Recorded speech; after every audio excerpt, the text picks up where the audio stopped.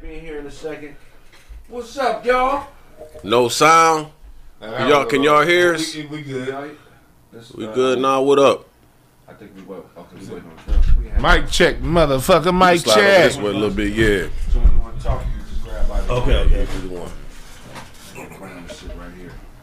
Man, I got What's a special poppin'? guest in here, man. A comedic legend, man. Somebody I learned a lot from watching comedy just in the club, seeing how to be a professional, man. Always dressed to the T. You know what I'm saying? Never doing too much talking. Just working, putting that work in, man. Give it up for Danny Green. Yeah. Thanks for having me, baby boy. Appreciate it, man. Man, it's good to be here with you brothers, man. I've been watching y'all for a minute. Yeah. I had to make sure it was safe to come in this motherfucker. You know what I mean? I got my man here. You know, I go back with all of y'all, man. So it's good to be here, man. Thanks for having me. That's what's up, man. Appreciate you coming, man. So, man, tell us what you're working on. Well, man, you know, I mean, you know, I'm still doing the comedy and stuff like that. But what a lot of people don't know is for the last 10, 15 years, I've been writing screenplays. There we go. Movies. So I have like 5 films ready to go. Yeah. So, yeah, thanks. So what happened was about 3 years ago, I had went back to Philadelphia to do a show.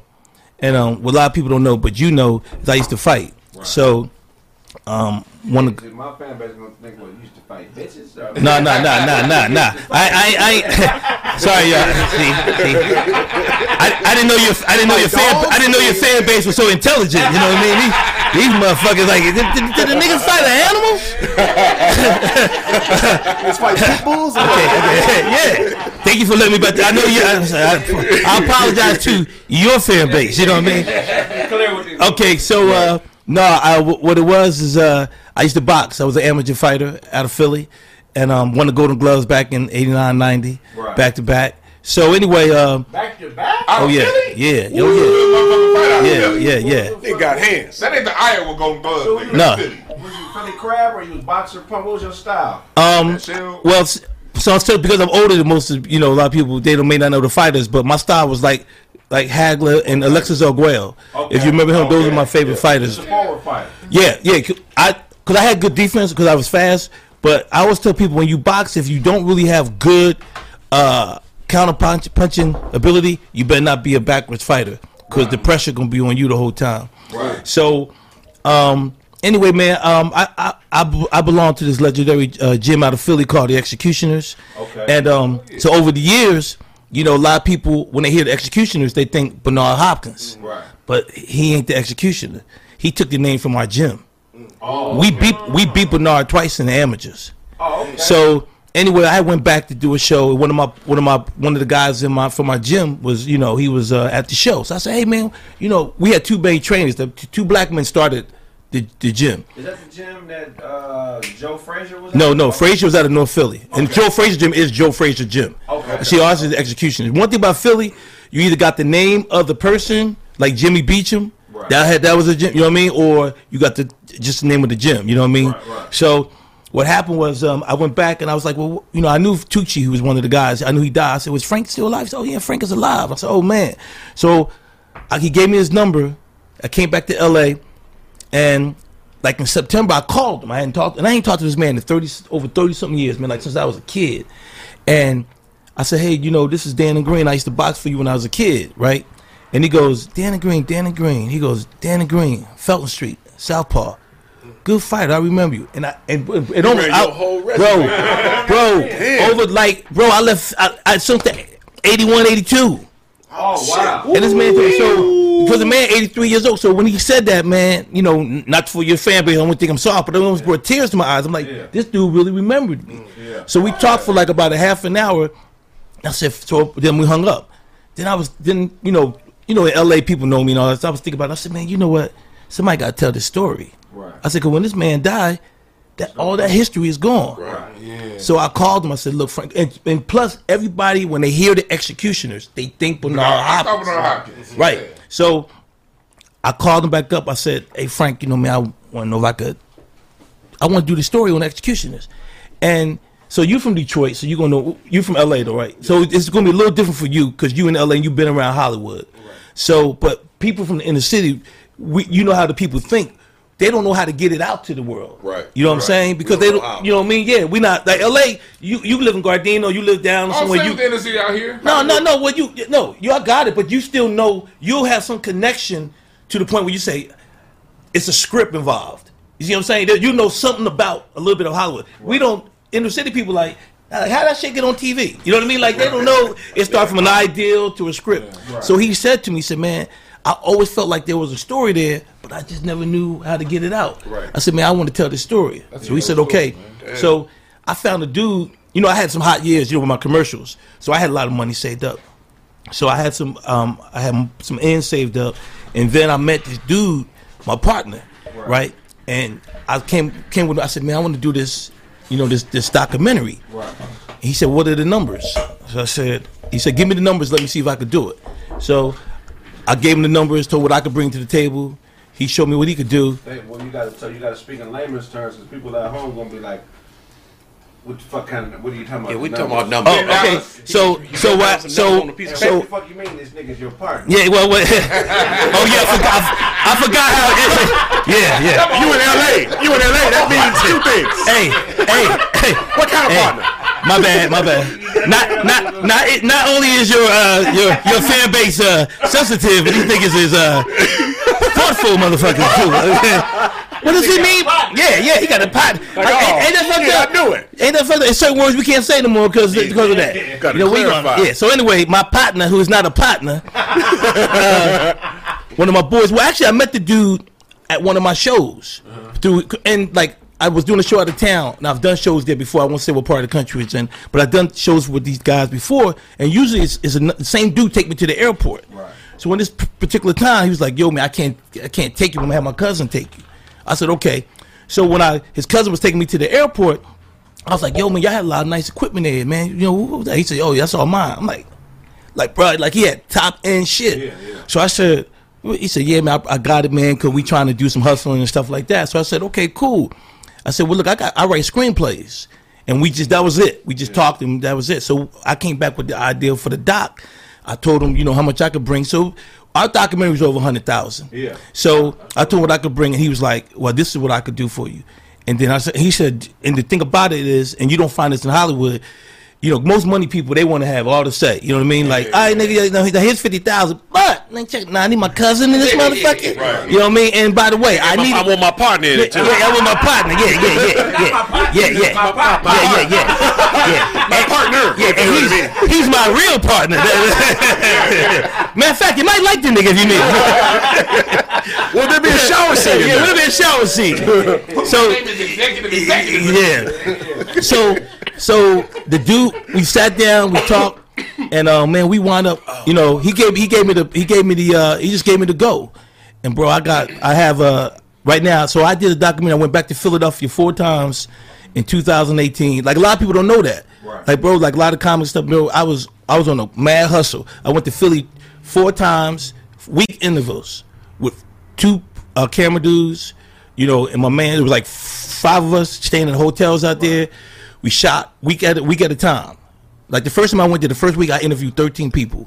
Like I could hardly talk. You know what I mean? Yeah. Just so to make a long story short on that part, man, we put together the documentary. It's an hour and 35 minutes long. Yeah. I've been accepted into 10 film festivals. I won awards in 2. Yeah.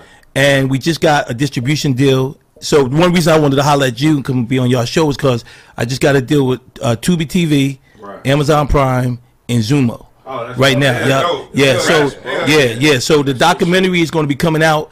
I actually just called them today because we were waiting for a network. A network jumped in and they was like, "Well, they saw the trailer. I was trying to get the trailer to you. Yeah. This Fort Knott nigga over here. This nigga can't get to him." You can send it and we can play it during the commercial. Okay, I'll send it to you. Yeah. I can send it off my phone. Yeah. So we got we got accepted into those film festivals, and man, to be honest with you, bro, it's like. It's getting like great reviews, bro. And so it's that's where we are right now. So from there, I know I got 2 people already interested in my other 2 scripts that I got already. So I got 2 films right now that people want to do. So yeah, that's what's going on.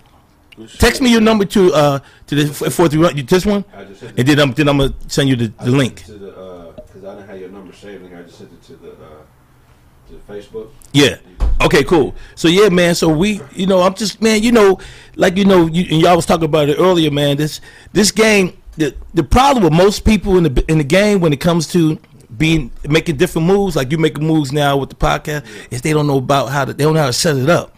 You know what I'm saying? So everybody think they want to do something. Like, everybody, right? Pandemic made everybody a motherfucking doctor, therapist, goddamn DJ. Everybody's a goddamn something. You know what I mean? Yeah. So, but nobody, but everybody ain't making paper off it. Right. You know what I mean? You see what I'm saying? Yeah. So my thing was, first of all, I knew I could write. You know what I mean? Because just from my comedy style, stuff like that, and I just wrote this like. Man, it's crazy. It's mad crazy on this project, man. And it's to put a whole film together. People don't understand what it takes. We ain't talking about just shooting. Right. We talk about after you get the music, you got to get clearance. Yeah. After you get the footage, but I had set it all up so nice, man. Like two of my boys are producers. Right. You know what I mean? One produced music in L.A., one's out of Connecticut. So they was like, Dan, whatever you need. Right. And you got nigga. One dude gave me his motherfucking library. Right. Like, yo, it's yours. 1,300 songs. Is that right? Real songs? No, real songs. Like he's my man. His name. This nigga said real songs. Real songs? Yeah. Like a real partner, nigga. Yeah, you know what I'm saying? Yeah. Yeah. So yeah. But nah, man. It was just it's just one of them things, man. That right now, man, it's getting a lot of heat. You know what I mean? And How'd you learn that process though? That's a big transition from stand up to writing screenplays. Like, how did you learn? Were you learning screenplay writing while you was doing stand up? Because that's a totally different. Now I'm gonna tell you.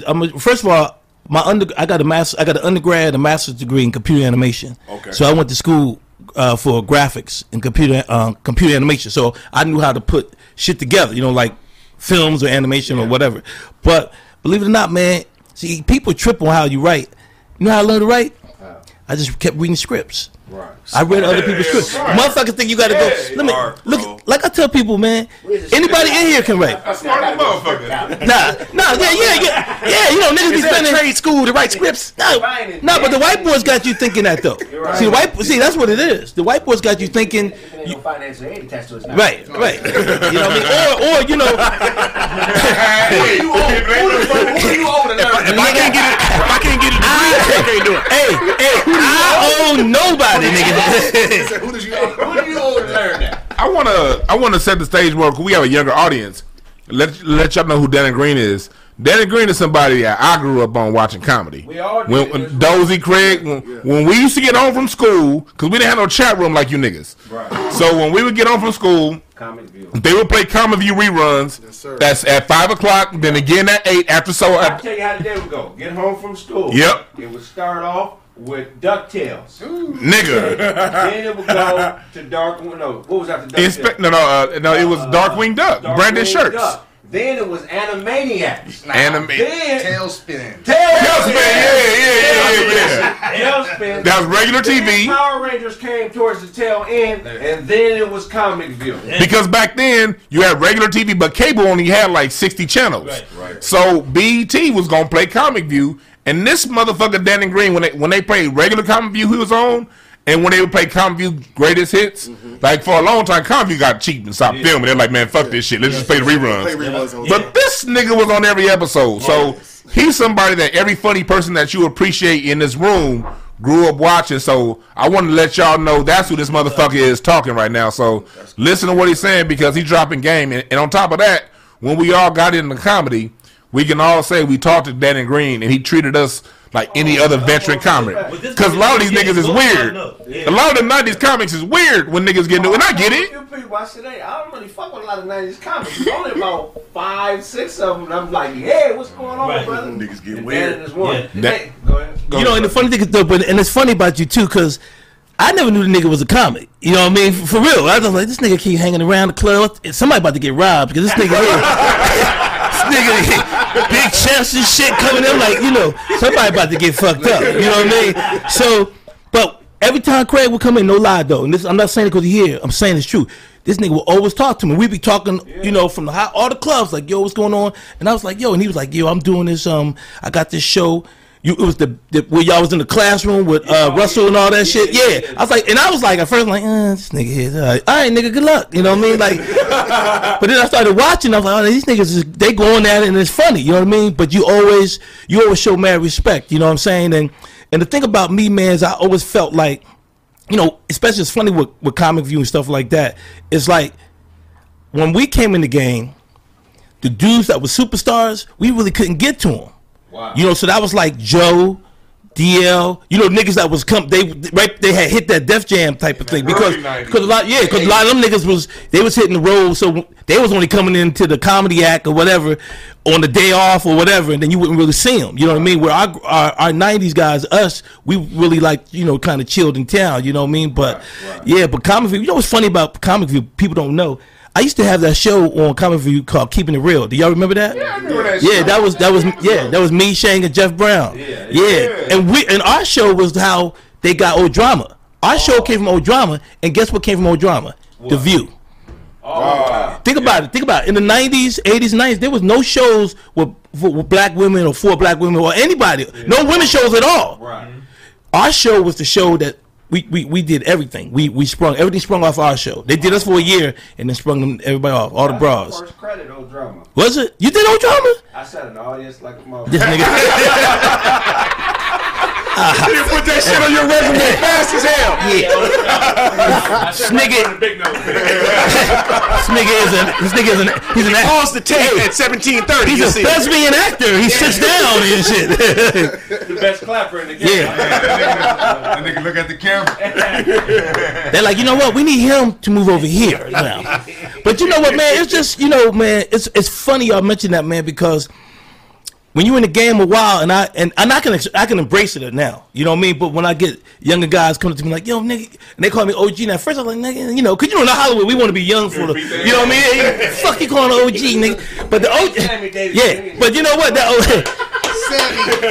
Hey, I came up with a joke one time. I said, but being an OG saved my life one time. I said, cause these young niggas about to fuck these niggas up, and they was like, yo, OG, you can go. I'm like, yeah, nigga, I'm gone. Y'all can't get y'all get that ass with it. I'm gonna go ahead and roll. We ain't gonna fuck with you, OG. Get your ass up out of there. It ain't nothing worse than when you hooping and you hooping with a bunch of people and you think you young like them and somebody walk up to you like, I'm guarding old school. I got the nigga. Yeah. I get this shit like, the nigga talking about me? I'm old school. You looking around like, what's the nigga on that squad? Yeah. And then it's worse when they shorten it like, I'm guarding school. Like, who's school? Damn. Oh, me. They actually kill you. When they be killing you, it's even worse. Yeah, so like, school can't guard me. But every time you guard somebody, say, clear out, I got this. Yeah.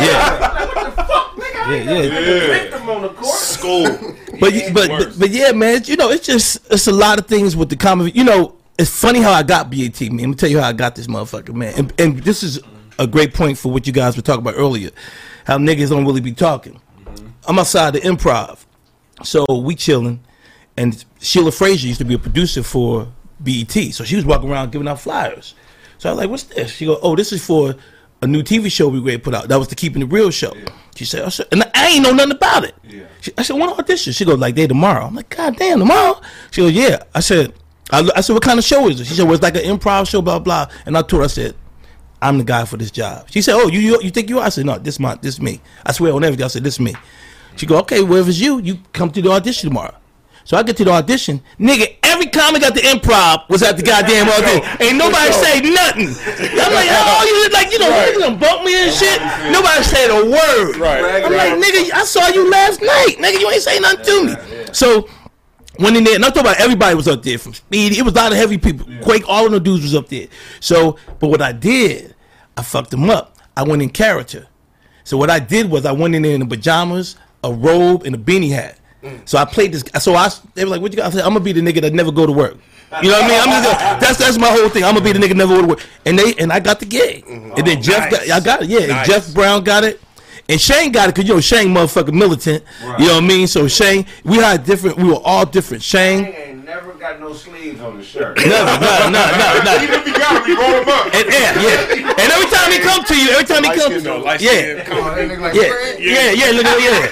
And every time, got wristbands. Hey, and every time Shane come up to you, because Shane used to be in martial arts, right? Yeah, so Shane will come up to you and be like, I'm like, damn, nigga, come on, motherfucker, yeah. You know, he patting shit down with, I got respect for Shane. He one of the first comics I met when I came out here, and I did a set, and he pulled me to the side. I didn't know him. He was like, man, good set. This was good. That's Shay. But you may want to work on this. But he said it in a way I was able to receive it. Like, oh, okay, that's 100. Shay, yeah. So real, dog. You know, man, it's a lot of dudes that are cool. The problem, man, with a lot of the comics, man, and see, I learned this a while ago. Nigga, it's two things they keep making in life. It's two things that they always make in life. You know what that is? Money and houses. Right. That's all niggas is trying to get. You trying to get paid and you trying to buy shit. Right. So if you can know that you don't get a house this year or you don't get a house next year, you still gonna be able to have a chance to make your money. Right. So what's happening with everybody is everybody's, you know, crabbing the bucket, or nobody want to know what's going, letting nobody know what's going on, because they feel like if I turn you on to some shit, then that might be my shit. And you know, all respect, whatever God got for you, bro, that's gonna be, it's gonna be yours. You know what I mean? Right. So for me, my whole game was I came in just how I am now is how I always been. Like I'm not. What year did you start comedy? 91 by accident. I was in Columbus. Okay. I started 1 year in Ohio. Right. And I only did it because one of my boys, like, I wanted to be a businessman. I wanted to own my own computer animation company. So wow. yeah. So what happened? Yeah. So one of my boys, he said to me, he said, man, yo, you one of my partners was hanging with in Ohio. He said, man, you a funny dude, man. He said, man, you should be a comedian. I was like, man, get the fuck up out of here. I was trying to be a businessman, right? Right. So when I finished up my last year of school, what I did was I wound up, you know how you see on the marquee open mic night? Yeah. So I said, fuck it, let me try this shit. Yeah. Bro, the first time I ever went on stage, man, out of 8 comedians, I got second place in this competition. Really? And people's like, nigga, who are you? And I was like, nigga, I go to Ohio State, nigga, I'm grad school, you know what I mean? Yeah. But I was fighting. So I thought I was gonna be a pro fighter. You was up there throwing boxing combinations. Yeah. That's when I thought I was gonna be. I actually thought I was gonna be a professional fighter. Yeah. You know what I mean? But what happened was, I'll tell you that story. I got invited to Ray Leonard's gym in Palmer Park, right? So you know the area? Was that yeah. there on, What? See, there you go. I ain't touching that, because Ray my guy, ain't saying shit, nigga. Okay. I can't say nothing. Yeah, that's my man. Yeah, nah, I don't touch certain shit. I don't touch. You don't touch Ray, huh? Nah, that's my man. So anyway, I got invited down there, right? And see, this nigga, no one of them niggas is trying to shoot you every time you leave this motherfucking club. You said you don't touch Ray, but he said, but his trainer. That's fucked up, man. I ain't got nothing to do with that one. Oh, that was gonna be my follow-up. Hell, it is. I know that nigga. Okay, go ahead. So they invited me down there, right? It's funny. So I've drove down from Ohio. It's a funny story, man. So my uncle was there, God rest his soul, and my girl came with me. So I had just lost in the regionals to go to the nationals. So I lost one fight before I could go to the nationals. So I was like, cool. But my boy had told him about me, so I went down there, and first day. And one thing about sports, and y'all, I don't know what sport y'all play. What sport is? Was it Basketball. Mostly basketball. So basketball is different kind of because it's team. Yeah. But with them individual sports, like, well, even basketball, if a nigga come out, them 5 niggas don't want this nigga to get off. You know what I mean? Right. You know what I mean? Waiting So on you. yeah. So they put me in there with 2 of Ray's sparring partners. This dude named Bird and this dude named Mike. They was 165 and 156, but 175, 165, but I was weighing 47.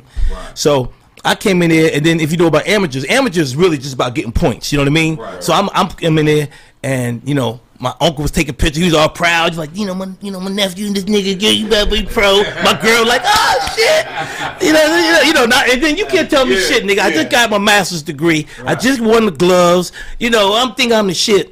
I get in there and I'm like, yeah, I'm moving around. And this nigga was like, this is all he did. And I was like, and I'm moving around, I'm pop. He said, and man, I made a move, and this nigga said, and cracked me. I went back. I didn't fall, but nigga, I wish I did. Because if I would have failed it, nigga would have got me with the next blow. So my uncle told me, he said, nigga, when you got hit, I put the camera down. I said, they going to kill this nigga up in there. Man, they beat the shit out of me that whole day, right? That whole day. So, but I had 2 days. But I had 2 days down there, and they had paid me to come. Right. So we went home, and I wasn't scared. You know what I mean? I was just like, damn. So my uncle said, well, we sat down, like, and one thing about boxing game, it's a strategy game. You got to figure, you know, he's like, well, this is what you did. You went in kind of fast. And I was, you know, because I was nervous and all that shit. So that night, took a little hot bath and shit.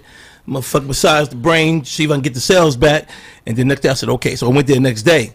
And Pepe Guerrera, who was Ray Leonard's trainer, he was in their corner. Yeah. And so they was like, okay, y'all go ahead and do it. So this time I knew what to do. So I slowed everything down. So, I mean, I slowed it down like seconds down. Like just, you know, moving, not letting this nigga. Because the more you move in boxing, depending on who you are, then you get you letting this nigga time you. Right. You know what I mean? Because like, okay, he keep moving over here every 2 seconds. You know what I mean? Right. So I did better that day. Like we was banging that day. So then my uncle went to him and said, well, what do you think about him? They said, well, we like him. He said, but we can't do nothing right now because Ray about to come in for his last fight. Ray was going to fight Terry Norris. Right. So he was going to come back in the training camp. Yeah, he did that. Now that's one fight he shouldn't have came back for. Yeah. So they said we can't mess with him for at least 3-4 months, whatever. You know what I mean? So I started thinking about it. I'm driving back to Ohio, and I'm like, yeah, you know what, man? That right hand was something. That education ain't too goddamn bad to have right now. How can you compare getting hit by a punch from a professional fighter to that everyday people could relate to? See, I always tell people the problem with people in the street, like this brother got size, y'all got size, you got size.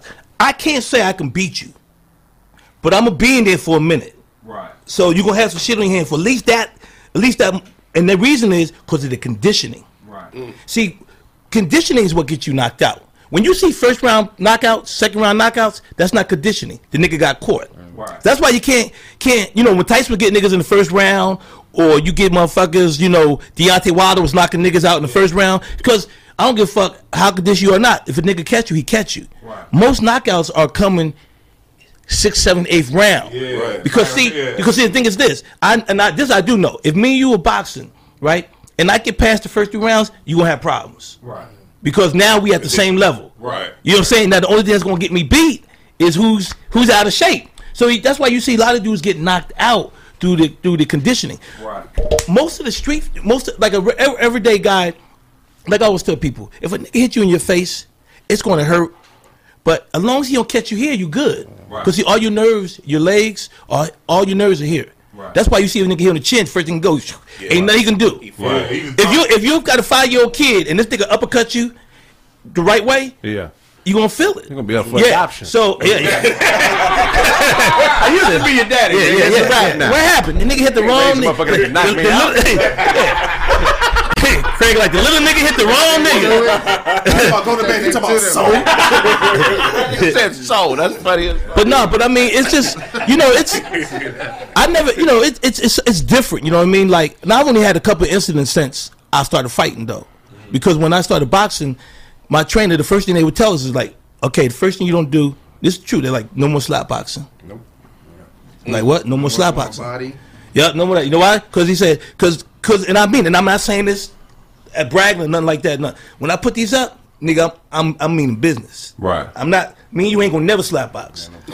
We're gonna, you know, because I'm not. Yeah. You know, you're not slapping me. You know what I'm saying? So when I put them up, I'm taking my shot. You know, so they tell you that. So when you learn these certain things, you don't want. A lot of times you don't want to fight. You know what I mean? It's like, nigga, I'm good, nigga. You know, and not that you can beat. Cause I just tell people, I can't. I hate when motherfuckers. Evan Lionel almost got me in some heat one night. And this motherfucker can box. No, right, man. Okay? Hey, true story, man. I'm down in we in Riverside doing a show.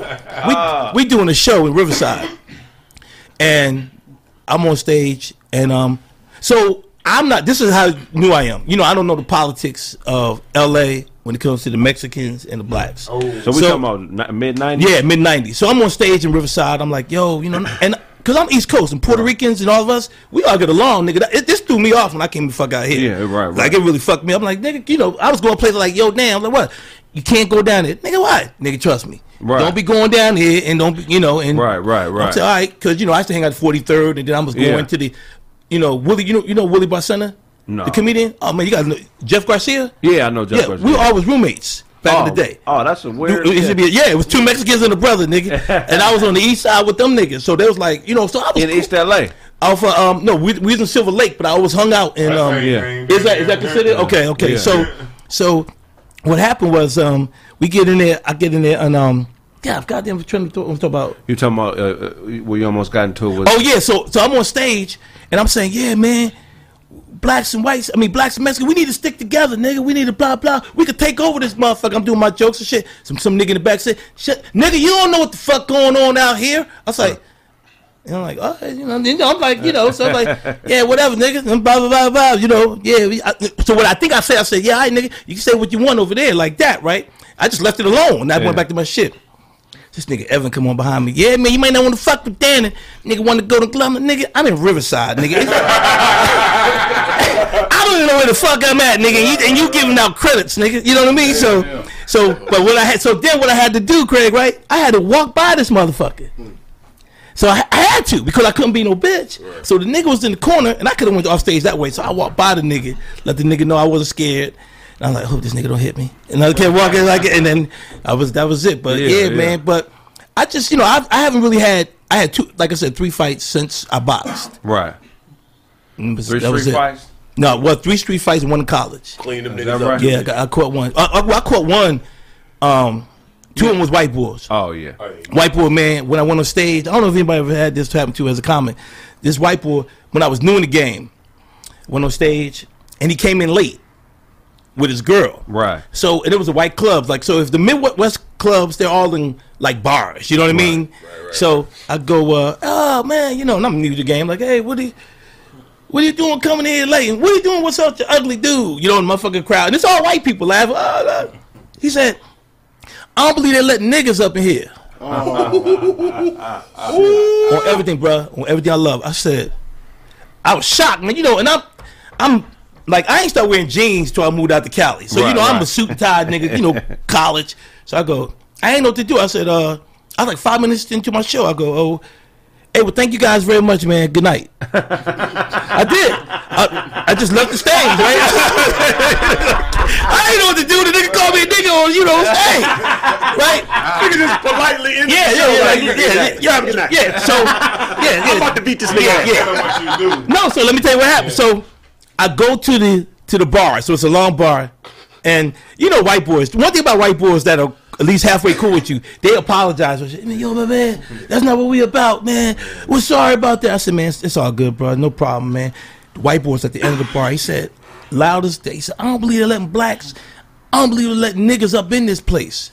And I blacked. That's the second time he said it. Yeah. He hit you with a repeat. He hit me with a repeat. So I walked down to him, I said, yo, my man. Like, he was about, no lie, he's probably about your size, a little taller. I said, man, why I gotta be a black? Why I gotta be a nigga? He said, what? And before he get the next word out, and I swear to God, I threw the best right hand I ever fucking threw. I said, damn! Everything I love, if I'm lying, I'm gonna die here. That nigga, I said, boom, bang! Yeah. It's not about just leaving. His girl's right there. She said, "What's your name?" And I said like this, because I was gone already. Like the bitches, I was gone. And somebody get this bitch. I didn't say shit. I loaded. I was like, and the bouncer said, "Don't do it, man. Don't do it." And I said, all right. So I grabbed my shit and I started walking out the door. Yeah. So I got to my car, which is probably like from here halfway to the corner. Right. Bouncer comes out. Hey, my man, yo, let's talk. Man, can we talk? We can talk about it, man. My brother always told me, when you get out of danger, nigga, stay out of danger, nigga. Right. I said, nah, fuck that. I told him, hey, tell the motherfucker, give me my money. Right. I still wanted my money, right? True story, bro. So, I will get paid. Got him a ride. Drove across the street in Columbus. 5 minutes later, it was 8 cop cars up there. Mm-hmm. I said, them niggas. So I called my uncle up and I was like, yo, I was shook. You know what I mean? Plus, people knew me, bro, because I was fighting. I was in a newspaper for, people knew. They didn't know me in the club because I was the first, I was a new comic. Right. So they go, my uncle says, well, what happened? I said, well, he come, I'm like, oh, man, nigga, call me a nigga. I had to take this motherfucker, you know what I mean? I'm tripping. Motherfucker gotta go, you know what I mean? Like, and he's like, my uncle was cool as shit. He was like, if you're going to do comedy, you can't be beating up people. No, hell no. And I was like, you got a point. That's a smart. And that was the last time I had a fight on comedy. But I had one at the Comedy Union, right? You never heard about that one? Hell no. Ask motherfucking Ask Boogie B. Ask Boogie B what happened 2 years ago. 2 years? Yeah. Come on, we need the story. I was thinking about ask. We need the story. That's no. That's when we started comedy. No, true story. Ask Boogie B. Enz was there because you know how Enz is. Enz get mad, like you know. But what happened was, You had a suit on? yeah, I was G'd up, nigga. I was doing my thing. Beat people ass in tuxedo shoes. I love it. So, Dr. King shoes on. hey, and they look like Dr. King shoes too. Goddamn it. I'm on stage, right? True story, bro. On stage, I can't make it up. George Wallace was in the house. Oh wow, yeah. This is how big it was. So Wallace was coming up to perform. We was going to put him on first. So Enz said, bring George on first. So George is in the area where we sit outside by the bar. Y'all know how it is, right? Yeah. So I'm on stage doing my thing, and some dudes in the corner. You know how the dark corner is? Yeah. Stage what? Stage left for us. So I'm doing my jokes. I'm like, he goes, "Roo!" I'm like, yo, nigga, what's up? You know, like, yo, come on, man, cool out. So in the crowd, we packed. He goes, like, talk great. I said, look, nigga, write it down, nigga, we'll read it. Like, so then these motherfuckers started laughing, you know what I mean? Yeah. So I said, come on, man, I said, look, y'all, we got a great show tonight.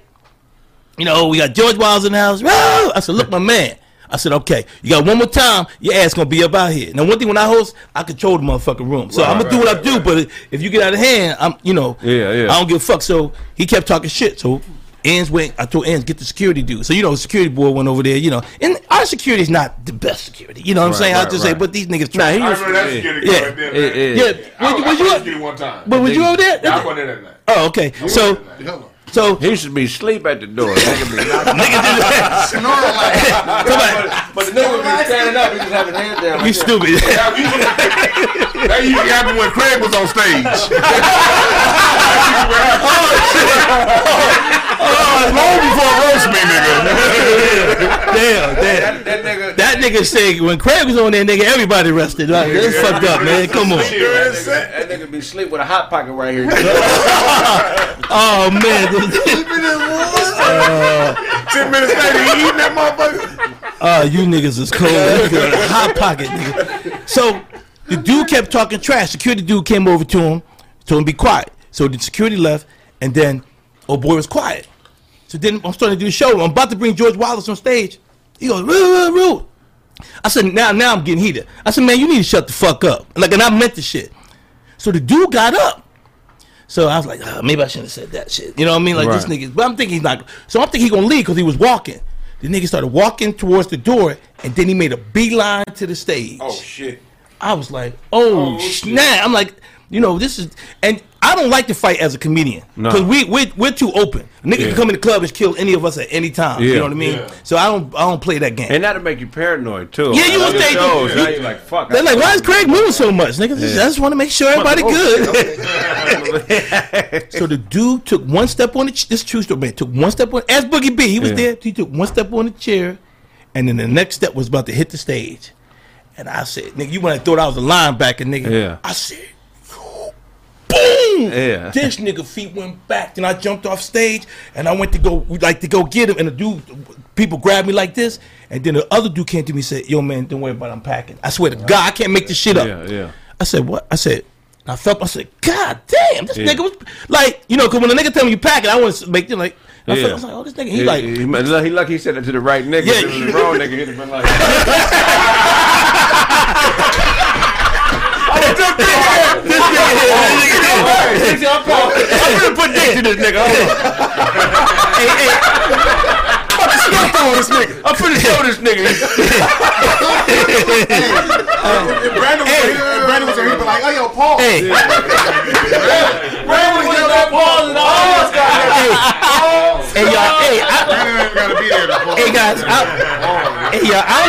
don't know about y'all niggas, but I don't know about y'all, but this nigga starting to worry about me. He got a lot of balls scratching and touching everything. I mean, let me know, nigga, before we, you my man, but let me know, nigga. I was trying to figure out why you always want me to come by and talk about Why is Craig always calling me at 3 in the morning? I don't get it. talk about why you want some chili. What the fuck was the chili for, nigga? Damn, you wasn't chili? No, nigga, I don't eat no goddamn chili. You know it's suspect when a nigga text you at 3 in the morning talking about WYD. Like, nigga, Who the fuck is Wyatt? Nigga, like White Craig always tie my shoes before I go on stage. Oh man, nigga, y'all crazy. So the dude got put out. But what was cool though, I think what saved the whole night really on that part was his girl. I heard his girl went out and cursed him the fuck out because he was drunk. right. Yeah. You know what I mean? So it took me a minute to come back. Man, you can't come back. It's hard to come back to a comedy motherfucking mode when So the crowd, one thing about black audience though, when they know you ain't caused the shit, they gonna jump with you. They gonna fuck with you. Yeah, because white people are like, oh my god, you're angry, nigga. He said it. You know what I mean? But Black audience will kick the heckler ass for you. Yeah. So the black people, everybody kept saying shit like, go ahead, you know how black people do your shit, nigga. You good? Yeah. Do your shit. I'm like, but the whole night I'm thinking about this nigga who got the gun. Now. Yeah. I can't piss him off. Now the rest of the night, I'm like, I better not say nothing to this nigga right here. Don't worry about it, nigga. I'm strapped. I'm strapped. But nah, man. So let me ask you another question. This is for everybody. What you think your first calling was? In terms of what I was, Just in life, the first thing that just spoke to your spirit, and you was like, "This is what I got to do." I know what mine was, man. It was crazy. Remember Ebony Magazine? Yeah, Remember the brother that used to be on the back with the beard, holding the Cavassier? right. That was the nigga I wanted to be right there. If I say model. Yeah, no, I wanted to be a businessman. Like I said, I always wanted to be a businessman. Right, I right. wanted, I was always about, man, my brother was a hustler, and I always been around dudes that was on their grind. You know what I mean? I'm from a place from Philly called the Hilltop Hustlers. Right. So, how far is that from the Murder Mosque? What's that? That's that mosque that was carrying out hits in the 70s for like the For the Muslim. Yeah. I don't know, but you know what's funny though? It's real shit though. When I grew up, because I was a young boy then, that's why the Muslims came in, because they were the ones to help stop gang war. Right. Remember, all the brothers became, but you did have them 5%ers, Right. and they was doing this, you know what I mean? So it was, but I don't really know how far that is from where I grew up, you know what I mean? Okay, definitely. And just remember, nigga, I got to go back there, nigga. If I didn't know this nigga, now I'm snitching on my motherfucker. Well, how far is it from your house? Hey, Brandon, what you feel was your first calling when you seen it? He's like, this is what I got to do with my life. This is gonna be it. Shit. I don't know. Like I would. It's easy for me to connect the dots now that I get older. The first ugly sweater contest. What's wrong with this? I don't know, man. I really don't know. When I started, like, it had to have been something when I was a kid, and I just connected the dot as like an adult. So it Where you from? California, but we're originally from Omaha, Nebraska. Yeah. Anybody? What was your first? For me, it was playing the drums. Okay. Like, On your stomach? that's a good one, Howlin' Wolf. Nah, but like, cause like my mom used to, as a kid, you get forced. No kid want to go to church, but that's the place that mama forced you to go when you were a kid. Right. So the only part I liked was when the niggas was playing music, and I would just look at the drummer like, I want to do that shit one day. What about you, Charlie? I think I wanted to be a hooper. That's the first thing I wanted, because, I grew up in a little small town outside of Detroit, Romulus. We didn't have nothing but hoop. And then all we seen was like Terry Mills, Grant Long. We had a few people that came out, went to the NBA. So all we had was hoop. But I knew it wasn't for me when during the game in 8th grade I shot on the wrong rim and made it. I was like, oh yeah, this ain't it. Oh, my bad. That's what you mean, Craig. My bad. Yeah, so it's hoop for sure. Yeah. I would think it'd be everybody yeah. fun, wouldn't it? Hoop. Yeah, we all had a Magic. hoop dream. Like 15 was when it was like reality. Like, all right, I think I'm like better than pretty much everybody we're playing. Then I realized, like, okay, maybe you can have like. I understand you probably can have a future with it when I was like maybe 16. Like I was like, I probably can make some money. You know the funny thing is though, in today's time, if you'd had that, it was funny. In today's time, if you'd had that dream, it would have actually been more of a chance that it could come true. Right. You got to remember when we came up, it wasn't no AAU. Nigga, you balled. You balled at school. We had ain't that a bitch? My old ass. Y'all niggas ain't had no 3-point line. Right. Nigga, they didn't. And we already knew your shorts was way above the knee. Niggas was hooping in panties. They got all pre-crack air members. This nigga said I was hooping. He said I was hooping in panties. Nigga was hooping in long panties. Niggas was doing powered layups from the free throw line. Hey, when they put the we didn't even know what the 3-point line meant when we saw it paint. Like, what the fuck is this for? You know what I mean? Yeah. Because you graduated high school in 79? Nah, nigga, 84, motherfucker. I, you young old motherfucker. You get talking shit. I was just sticking the diapers. Yeah, talking shit to me. I'm fucking with you, man. You had a curl back then? You was hooping? Nigga, man, my hair never grew past this, nigga.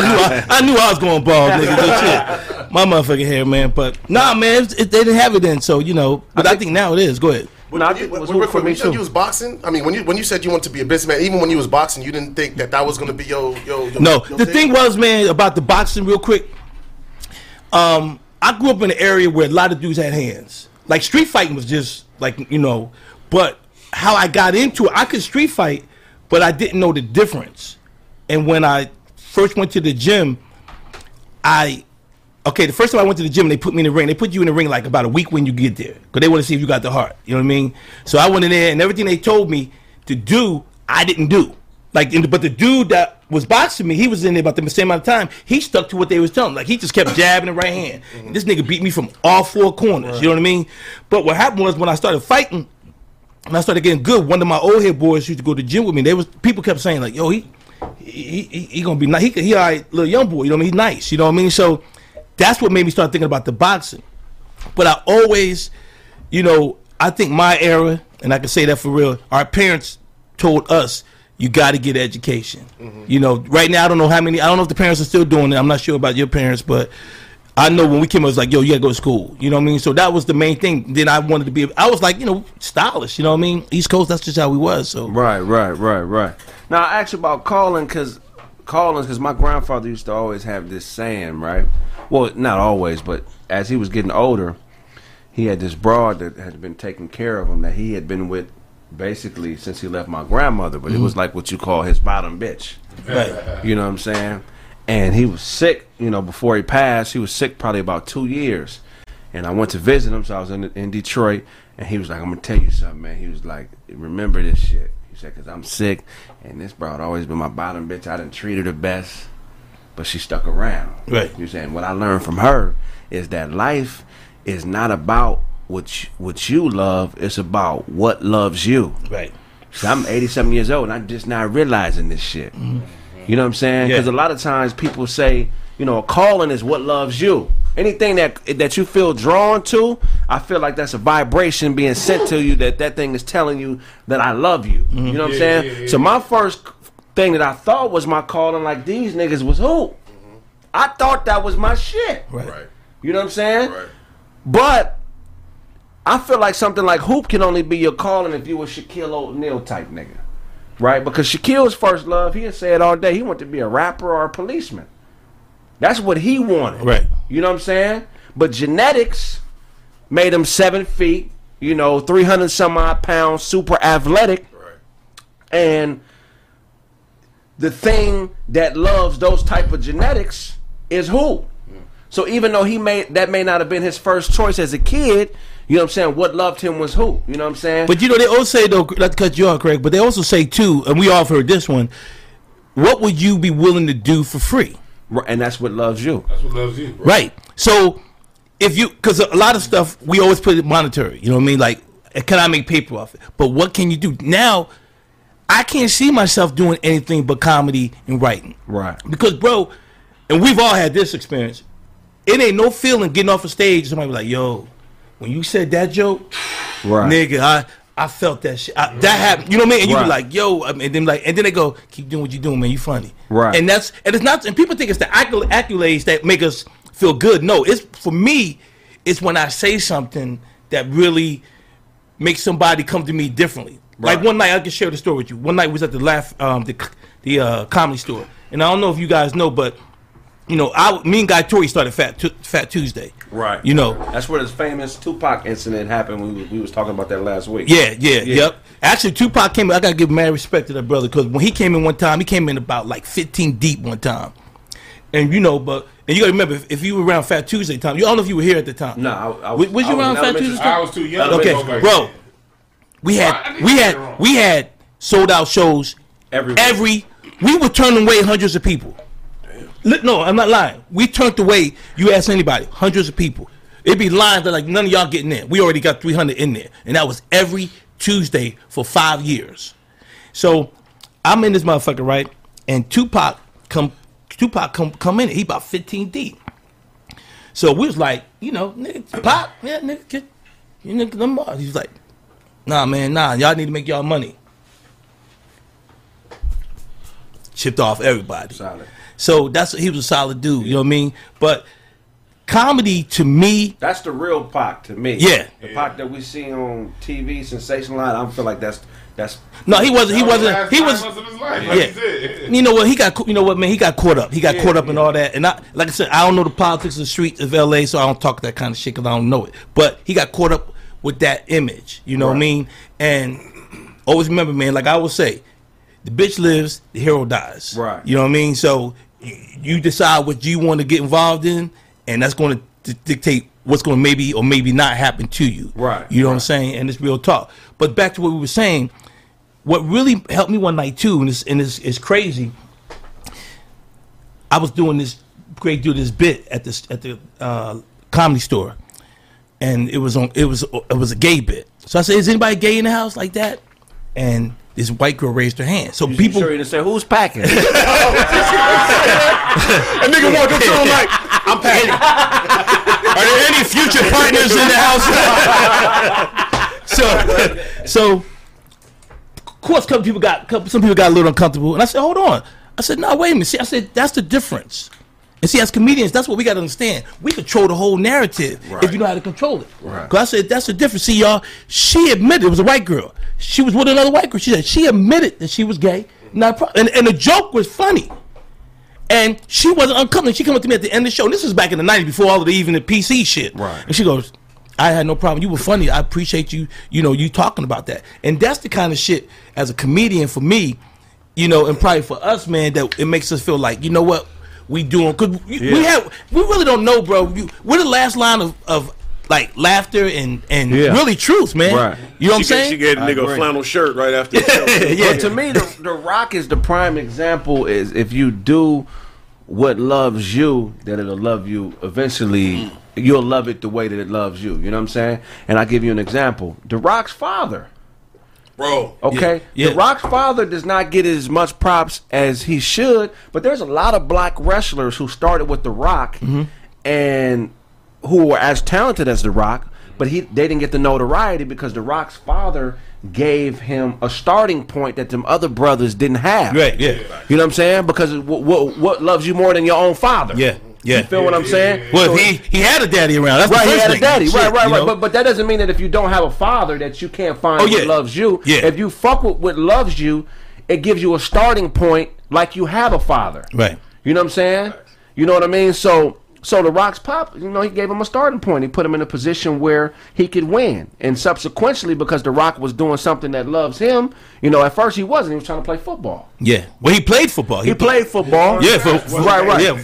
But he was decent. I mean, he wasn't no superstar. But people can see when you embrace your calling properly, and the results will reflect that. Right. So just so you know, Rock is the biggest person on social media, and it's not even close. Highest paid movie star too. The Rock on Facebook has 58 million followers just on Facebook. That's more than Fox, the New York Times, ABC, and CBS combined. Wow. He's like top 5 or something like that, right? Right. Yeah. That's more than them combined. You know what I'm saying? And he's doing what loved him. You know what I'm saying? Which was an identity that his father passed to him and gave him a starting point that wasn't, necessarily point A. He might have been blessed to be able to start at point P or a little bit later in the alphabet. But you know what happens with a lot of people when it comes to your dreams? A lot of people have dreams. Right. Or would you say what loves them? Right. But sometimes, if you have one failure in it, and you don't know how to get past that, you kill it. Right. Because that, like you said with your comedy, that night, you know what I mean? Whatever night you say you bombed or whatever. Yeah. Kool-Aid looked out, right. Yeah. Bro, I remember in LA one time, J. Anthony Brown killed me so bad one night. I said, this ain't for me. Right. And then I had to go home and go, again, if you're going to do this is kind of shit you want to deal with. Right. And it's really about getting over, it's like that movie, The Perfect Storm. I always tell people this, give them an example. Remember at the end of the movie when the boat was they saw the sun, they saw the light? I mean, you're in Perfect Storm with Clooney and about the storm, right? And they were taking the boat was going up the tidal wave, and if they would have got over the tidal wave, they was home free, right? But what happened was they got right to the top, and the boat gave up, and went back, and they didn't make it. Right. Think about how many times we done did that, or people have done that in their lives. You know what I mean? Of something that they really want to do. Right. A lack of encouragement, a lack of one saying no. Oh man, they're gonna worry about that. See, right. His dad probably was like, nigga, you ain't, all right, nigga, you ain't that good in football. But right. You know what? You see what I do. Right. Let's get this paper. And you big enough to do it. Right. And maybe the first time you might have got slammed, but like, nah, nigga, this is a show. Right. You show it right, we'll get you paid. Straight up. A lot of people just don't understand that, and they don't have that. You know what I'm saying? What you got to realize is what loves you is an energy that's in motion. It's something that's moving. Right. It's something that's fluid. It's something that's already going. So if you don't have a father like The Rock to give you a starting point, right, that's not at the complete beginning, since love is an energy, and I use Shaq as an example, basketball was somebody's love that was already a persistent thing before Shaq was born. You know what I'm saying? And there was a certain set of criteria that, you know, whoever loves this game put into place, that when people meet this criteria, the game would reach out to them and embrace them and make sure they come fuck with it. So if you don't have a father, even though Shaq did have a father, a stepfather, his father wasn't necessarily his pops. It was the game of hoop. Yeah. Because it gave him a starting point, which is what your father is supposed to do. Nigga, when you got 22 size feet, that's your starting point. That's your starting point. You know what I mean? So it's even if you don't want it. Right. I mean, think about how many times I know dudes, how many people we know, 6'9", 6. I mean, some big dudes, you're like, nigga, what the fuck you doing with this height? But how long were we making motherfuckers laugh and doing shit like this before we actually chose to embrace it? Yeah. You know what I'm saying? Yeah. The thing is positioning your mind and putting yourself in a space where you can understand what loves you. Mm-hmm. Because the ego will tell you that anything that I want is supposed to be what I'm chasing.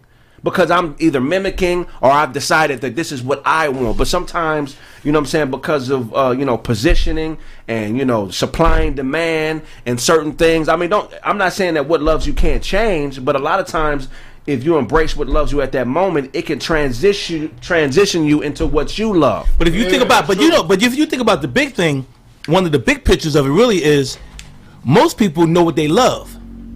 But if you got a parent that ain't pushing you, or they're saying, I don't give a fuck, you a musician, no, you're going to go, or how many of us in, prime example,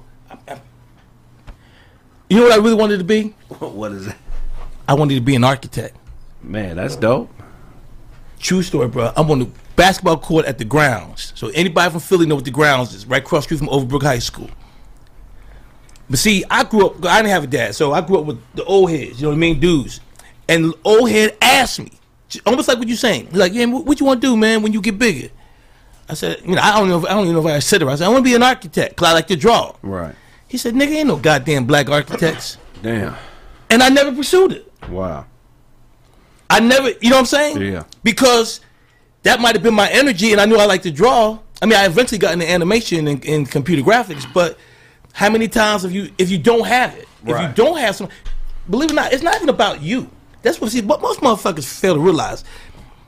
Unless a nigga really got mental issue or just don't give a fuck, it ain't really about him. Right. A Crip want to be a Crip, nigga want to be a Crip. Right. You know what I mean? He don't mind shooting you. Why? He got the energy to blast the gun. Right. I could have been a drug dealer. I had enough people around me. I always tell people the only reason I was never a drug dealer was because I can't kill a nigga in cold blood. Right. Because I got a conscience. Right. You can't shoot a nigga and go home like, I shouldn't have shot this nigga. Right. You know what I mean? Right. You know what I mean? Right. You know what I mean? What's up with it, dude? I'll yeah, take it back. yeah, my bad, nigga. Go back. And then you Sorry, gonna I shot you, my and then nigga. you gonna tell yourself, I did it. I shot the nigga on 5th Street. That was me, officer. Kobe's another example, man. He embraced what loved him. Pops was an NBA player. Pops was a beast. Everything was in place for him to do that. and he embraced that identity and took it. And after he wanted it. He wanted it, but after he finished hooping, he said he would always want to be a storyteller. He likes telling stories. That was his shit. So imagine if Kobe wouldn't have embraced what was loving him and just said, "Nah, fuck that. I'm 11 years old. Pops is 6'10". It's all that shit is cool, but I want to tell stories." And you gonna be 6'6". Your dad gonna look at you like, "Nah, nigga, that's not. That's, you know." Right. Agreed. Talk about it. But Let's talk about that. well, how about this though? Is that Magic Johnson, son? But how about this? that shit. Oh man, you niggas. EJ, you're 6'10". I mean, what do you want to do? Dad, I don't want to do that. I got something else in mind. Hey, you see, hold on. You see what somebody put on there? Hey, did y'all see what somebody put on there? He's talking about, OG ain't got to go to the bathroom yet. No, motherfucker, I ain't got to. Bitch ass nigga. Look at Mike Tyson too. Mike Tyson? Look at Mike Tyson. He was naturally a fighter, and that was the first thing. But he wasn't. I mean, He was a natural bully. He was a natural bully. No, actually, yeah. I take it back, and I'm not trying to cut you off, bro. Yeah. But we want to do facts and facts. Yeah, yeah. Mike was really a quiet type of kid. Right. The motherfucker got bullied one time, and they killed his bird. Right. And the nigga lost it. Right. And then he became the bully. He killed that pigeon and he went nuts. So that's what a lot of people. So Mike, and then Mike got again. What we've been saying is, once he was getting in so much trouble, he found somebody that could take that energy and transfer it into fighting. Right, Guts. love. Yeah. Guts. I mean, because Mike, how did he go to jail? Knocking out old ladies and taking their purses. Then when he got to jail, what happened? Got into it with a CO, knocked out a CO. Another CO seen it and was like, that nigga is going to be a future heavyweight champ, called Customato, right. And the rest is history. Now, as crazy as Mike was as a kid, he could have chose not to embrace that. Yeah. But he still had enough sense to realize what loved him. But he had it. But you could tell Mike had it in him, because if you ever see old footage of Mike would get emotional before a fight. Yeah, I seen that. You saw that? Yeah. See, Mike would get like. But you heard what Mike said. He said, well, so the story with Customato is that he was like a professional hypnotist. So really, yeah. So Mike said that he when he would do certain hand gestures, it was part of his. That's how he would train him also. But it was hypnosis, and he literally made Mike believe he was like a legit like monster. Damn. So he was like, yeah, come in. So his mentality was based off of Mike as being Mike and his training, but also he was hypnotized for the majority of his career under this guy. But think about what you said, to make him this type of like fearless person. Yeah, but everything we're saying, think about it. You're not like I said. You're not talking about the individual. You talk about the person that pushed him. Right. You know, to the we all. You know, somebody said you was funny. Somebody had to say at one time you had some type of skill, Craig, for you to go on stage. Same with you. Somebody had to. Because you just don't, you just don't jump on the motherfucker. You want to know how? But yeah, what happened? I was on stage. I had a show. A lot of motherfuckers don't know I got 5 albums. We got what? 5 albums. I was a rapper first. So album? What's the album? Album. Oh, you that old, huh, nigga? That nigga said album. What's the album? Yeah, okay, go ahead. At that time, I was chasing. Was you a singer or a rapper? A rapper. Okay. Craig singing. No, I didn't know. Nigga got nice hair. I didn't know nigga might. So I was doing a show. I passed out a bunch of flyers. There was only like 10 people in the audience. And I'm just, and I was distraught. Not in a bad way. I still got on stage, and I just was talking about people in the audience, roasting them. And after somebody's like, "You ever thought about doing comedy?" And I had never met a comedian. I didn't know where you even started to even try. I didn't know shit about it. Mm-hmm. But for some reason, I embraced that. And the next week I went and tried, and you know what I'm saying? And that's when I met this dude and all that other shit. So, but I could have just walked the other way and be like, "Nah, man, fuck that." Right. You know what I'm saying? So, that's interesting. I want to transition into this, bro. Where the fuck is this shit at? But when you embrace what loves you, you get a starting point, and if you get to a point where you can either match the status or put out enough work, where whatever's calling you can respect that, I feel like you double your positioning. Mm-hmm. You understand what I'm saying? Where some people start at 1. If what loves you is at a 10, once you get to a point where you take that serious and you become a 10, I feel like you now become a 20 instead of a 10, if that makes sense. Would you, any of you guys can answer it, would you guys also say that believing in it after the fact is what gets you to that 10 or that 20? Right. You know what I mean? Believing that you can do it? I feel like you got to match the call in order for it to double what's, you know what I'm saying? Do it. Right. You know what I'm saying? Because Mike Tyson started from once he embraced it and got to a position where he matched the work of the call, then the 60 or 70 years of experience that Custom Models stood on, Tyson now had that behind him. He stood on that platform.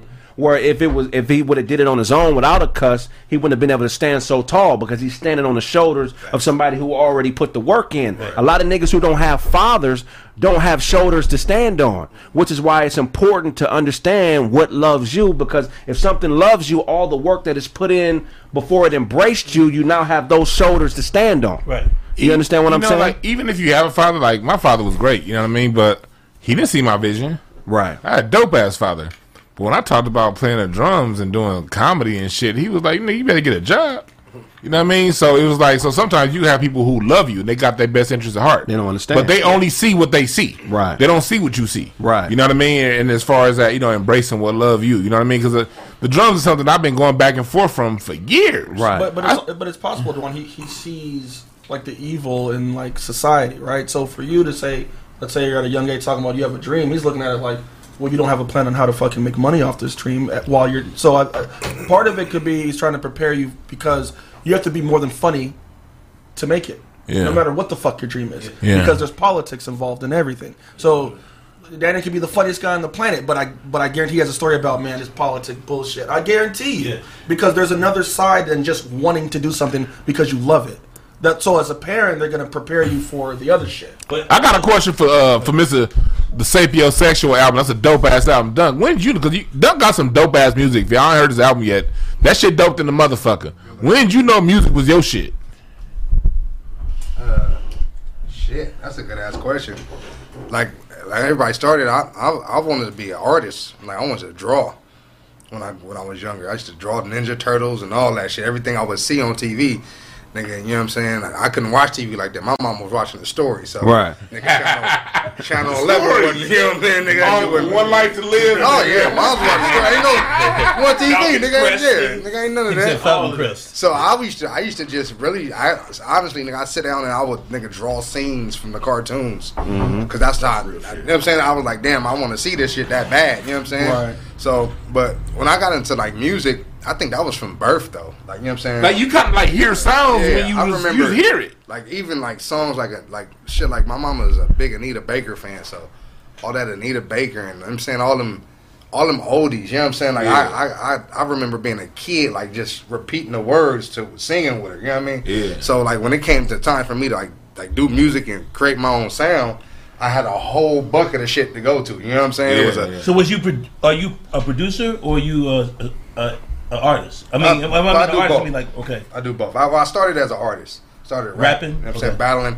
Then from not having beats and, you know what I'm saying, not really knowing niggas that produce like that, I had to become my own producer. Okay, that's fact. You know what I'm saying? Then I just became. You know what's funny though? To what you said though, this brother right here said, is what's funny. What's really interesting though, you talked about you said your dad didn't see the vision, but I think a lot of times, you said your father was a good dad, so you can't even look at your dad. You got to look at his parents, right? Because his parents would probably told him, you gotta get. You see what I'm saying? So a lot of times the vision we don't see, I mean, they don't see in us, is a couple generations back of being implemented into them. You know what I mean? I mean, so I think what happens with a lot of comedians, man, is that I think. I feel like I got in the game late. I was 26, but I still feel like it was late. Oh, shit, I was 27. Because I mean, but I look at it because when I heard about Dave, like Dave Chappelle was 16, 14, 15, something like that. So he got Nick Cannon was. We started Nick Cannon. Nick Cannon was 15. Right. You know what I mean? And Nick came, the guy, and I was like, yo, I want to be. We was in San Diego one time. He's like, yo, I want to be a comedian. And guy was like, yo, we're coming up to Fat Tuesday. Because that's how Nick got discovered. At our club. Okay. So I don't ever remember his parents, but there was two dudes that believed in him enough that used to bring Nick up to L.A. Yeah. So you gotta still, it's like who you have believing in you. You know what I'm saying? Right. But after a while, then it comes down to, it's like with my doc, man. Not to get up on it, but I want the people.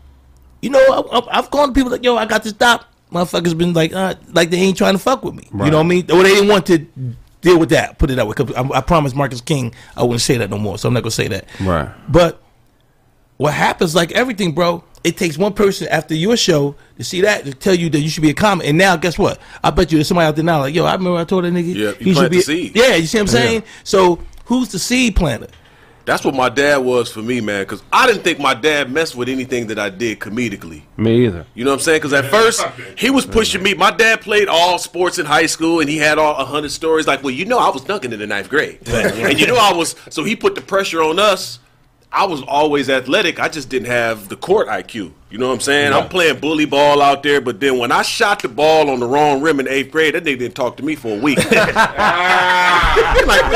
ain't my son. Is that my son? What is wrong with this nigga? So then, the game was over. like, this nigga didn't talk to me for a week. And then right after that, I was playing football too, but I was a beast in football. You know what I'm saying? So he was always had his chest stuck out. You know what I'm saying? I'm getting all these sacks per game, blah, blah, blah. And then I got sick. I got cancer when I was like 15. Right.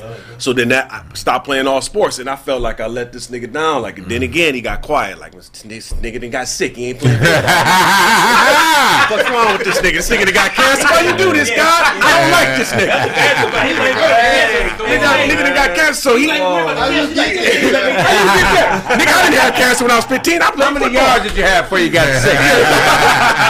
Talk about you seeing angels, nigga. You need to be out on the field, nigga. Went to the doctor. Don't tell the nigga. We can get one more game out. Hey, he was hard on you too. He was hard on me. He was on me about sport. He was at the sideline every game. I could hear him. I played outside linebacker, so I could hear him yelling at me like the quarterback cutting inside. I could hear him over my coach. You know what I'm saying? So when I got sick, he was a little upset. Gratefully, God healed me of cancer. But while I was down, like my mom, she saw something in me that I did see. So she wrote a play at our church. And she was like, just go up there and act a fool. Because I had been getting in trouble in school, acting a fool in school. She said, just go up there and do whatever you want. As long as you say these few things. And I went up there and the audience was laughing. And then right after that, because I didn't think my dad was watching and he cared, he walked up to me. He said, listen, I build hot rods. I got my own business. I got all this stuff going on. He said, and I play sports. He said, I can't give you no advice on where you're supposed to go. He said, but what I want to tell you is start reading autobiographies of comedians and actors. He said, read them autobiographies and then just mimic what they do. Right. And that's what I started doing at like 16, 17. I started reading. And that's for all the people out there that may not have any guidance about what you want to do. Start reading autobiographies of people who have done or doing what you want to do. And I started reading them books. So you just mimicked everybody after that? I mean, I started pulling out pieces that I could use. Like one thing I got from Jay Leno. Nigga was stealing material. No, that's a double mimic. I'm not mimicking you. I'm mimicking the nigga he's mimicking. I'm mimicking his material. That's about it. So one thing in Jay Leno's book that really fried me, because Jay Leno said, or was it Steve Martin? Steve Martin was like, always look better than the audience. So he said he would dress up in a suit and tie and be dressed. He said, always look better than the audience. And then another thing I got from Jay Leno's book I'll never forget, he said, when you're in Hollywood and you're pursuing acting, if it's a role you're uncomfortable with, you can't never say, I'm uncomfortable, I don't want to do this role. You just tell them I'm not available. Right. So whenever shit come across my path that I don't really agree with, whatever script I don't want to do. So he was up for Greenleaf, right? Like, So you read the people in the book, you mimic the book.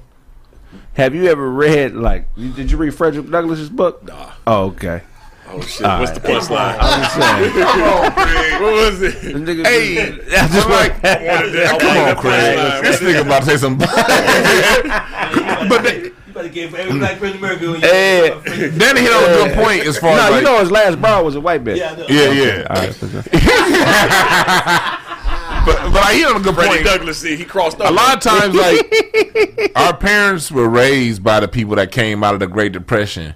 You know what I mean? Like, I look at my grandfather. He's 97 years old. Next week, I was talking to him last night.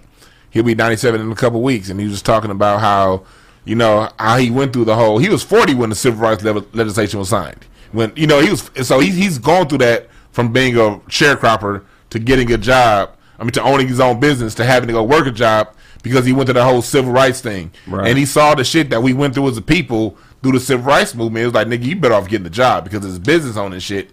He went through the whole era of the government shutting down Central Avenue and all that shit.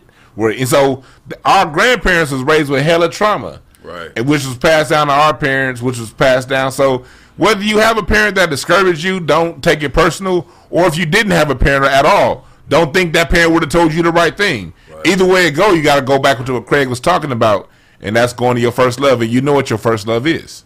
Only you know that.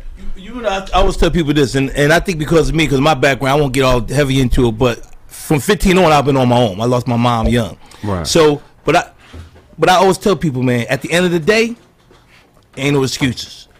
You know what I mean? It's got to be your call. Right. You know, when you 15, 16 and you young, of course you don't know, but when you get 18, 19, 20, 21, and you got to see how the world is, right. You can't have that excuse. Right. You know what I mean? And think about, and I say that even in the business of entertainment, because, man, it's so much shit going on now. Like, I mean, like, I'm looking at this, and I don't want to change something, but look, like this girl. Like, now, ever since I've been to LA, especially when I started getting commercials and doing a lot of shit, people come to me, like, for advice, right? And I'm, you know me, I'm down to talk, whatever. Yo, how you get an agent? How you do this? How you do that? Now, I'm reading that this broad puts Gorilla Glue in her hair, right. And this bitch gets a decent-ass agent. Right. And I'm saying, how fucking unfair is that to every motherfucker that's really been putting in the work? But right. at the same time, you can't hate on the motherfucker, because if that's how they get there, they get there. Everybody, right. You know, we all don't go to Ralph the same way. But that's, right. But it's, you know what I'm saying? But it's, you know, so that's, this whole game, I think, of life, man, is interesting, because I think at the end of the day, you got to know yourself, man. Right. And too many motherfuckers don't know themselves, Craig. That's the problem. Well, you know, I think a lot of people would listen to what I'm saying and think I'm saying that you're saying that don't pursue what I want to do. Don't do. I don't think you're saying that at all. No, but I'm just saying the average person listening. But they don't understand the flexibility that is required to make happen what you want to happen. Because there's nothing really that's written in stone. The problem is with a lot of people is this. When you get to a certain age in life, you get a job. Right. So you get a job, and now your car note, your house, your apartment, your girl, your wife, everybody's based off of that. Right. Paycheck. So now, if Craig says, damn, I want to be a motherfucking movie producer. Right. And you got to start from scratch one. Right. Your lady or the kid, ain't nobody trying to hear that shit. No. Yo, nigga, we understand it, but how we eating? Right. So most people can't make that adjustment. If you single, I'm single, I don't have no children. When I did it, when I got into the game, I was able to make that adjustment from my master's degree in computer animation to saying I want to be a comedian writer. So a lot of people can't make that adjustment too. So that's another reason why I think a lot of people don't pursue their dreams or their goals. Right. How do you balance it, Doug? Man, that's a good ass question. But you just gotta really just know what you want. You know what I'm saying? A lot of people like think they want certain things because it look glamorous, and they're pursuing it just for the get back. You know what I'm saying? I've never done nothing I was gonna put my time and effort into. I really didn't have no passion behind. Mm-hmm. You know what I'm saying? A lot of people look at shit just for, oh, nigga, that bag good over there. You know what I'm saying? They making this much, and I don't look at shit like that. You know what I'm saying? Like, I'm never gonna come out and you know what I'm saying, do diamond. You know what I'm saying? First year, niggas don't do that no more. You know what I'm saying? So I can't look at like, damn, man, Nelly album went, you know what I'm saying? When he first dropped Country Grammar, that shit, it's a whole different, you know what I'm saying? So I can't even, that's not even what I'm on it for. I don't care about money, period, when I do music. You know what I'm saying? If I get paid from the shit or not, I still will be at home banging out hot shit, regardless. You know what I'm saying? And it's just something I love to do. You know what I'm saying? But a lot of people think just because, oh, I'm making money from what I love to do, that I hit the jackpot. Nah, nigga, I do this shit for free. Right. You know what I'm saying? So if you're not on that on your craft or whatever you're trying to do, you know what I'm saying? You ain't on it like that, bro, it ain't finna work. I'm gonna let you know that right now. Let's go ahead and speak it though. Sapiosexual is gonna be a #1 streaming album. It's up there right now. It's up there right now. It's gonna stay there for a while. How you balance it, Charlie, with kids and stuff and this career path? Because a lot of people they want a dream or they want what they want, but then they want stability. Right. And it's like, we all want stability, right? But the stabilizing force is you and what you do. Yeah. So, like, normal people are trained to programmed to think that stability is like a weekly paycheck, like he was talking about. And then what happens is they get accustomed to this check, and then they accumulate a lifestyle that's based on that income. Can't make the moves. So they become indentured slaves, indentured servitude, because now you can't you can't do what you want to do because you have a debt that you need to appease. So how do you position yourself as a father, a great father? How do you position yourself where you can still pursue what it is you're trying to pursue and then manage all the different things you have to manage as a pops? That's a good question, man. My dad taught me years ago that a man is supposed to fight with two hands. He said, you got one with one hand, you pursuing your goal and your dream. Because he worked at Ford for a year, and he said, don't ever stay there. I used to work on the assembly line in Michigan for Ford Motor Company. He was like, don't ever get into that factory mentality. He said, I did it for a year. It'll destroy your body. He said, factories are dream stealers. Right. He said, so don't let that happen. But he said, be a man that fights with two hands. So he said, while you pursuing your dream, you got a job to take care of your family. So while I was working at Ford, I was writing stage plays and pursuing stage plays. So I was working in the evening, you know what I'm saying? Working in the evening at Ford, and I was pursuing my goal. So he was always on me, and he showed me the model because he was working at Detroit Edison, but he also built hot rods. So he had a business, and he showed me that. But he sat me down, you got to be a man that fights with two hands. And he said, when your dream starts to make you as much or more than your gig, Walk away. then you walk away. Right. So I've always been a two-hand type of dude. Like even now, like I book roles on shows, TV shows and stuff. I'm really grateful for that. I don't worship it, but I take a commercial check, 10, 15 grand, and I go to the auction and buy 6 cars to flip. Because I don't trust that business all like that. I don't worship it. You know what I'm saying? So I feel like you should have goals written down and put on your wall. And if you got a family, a lot of niggas, man, you got 6 kids and you just like, you know, I'm about to quit my job and I'm about to do comedy. Nigga, you got them 6 kids to feed. Well, that's what I was going to get to. So for like the people in the room, you guys are talented. So like the dreams, you can actually have dreams. But a lot of these people in the comments, they don't have any talent but have a dream. You understand what I'm saying? So some of y'all out there, the dream. No, hold on. Some of you guys out there, the dream. We're not talking to you. Understand? We're talking to people that actually have talent. So what do I need and to then do you to can have a dream and go off of that talent. No, Danny. Not everybody's meant. Not everybody's meant to fulfill their dream. You put Gorilla Glue in your hair, nigga. You ain't no talent. But some of them need to try it, right? Because it's not working. Yeah. So what can they do? So what can they do to groom their talent so that they can be? Look, there's nothing wrong with just having a job. Yeah. Yeah. So the people, like I said, everybody can't be a business some of y'all that have a dream. And then you're just not talented. Just get a job, and there's nothing. I mean, but the problem is, most people have it. Some people have. On your there's nothing wrong with having a job. Right? They have a dream that is unrealistic. That's the problem. Right. You can have a dream. I mean, it's nigga. I want to go to the moon. Let me ask you. I'll ask you and Duncan this. Okay, Duncan, how many cats do you know that want to keep rapping, and you sitting there like?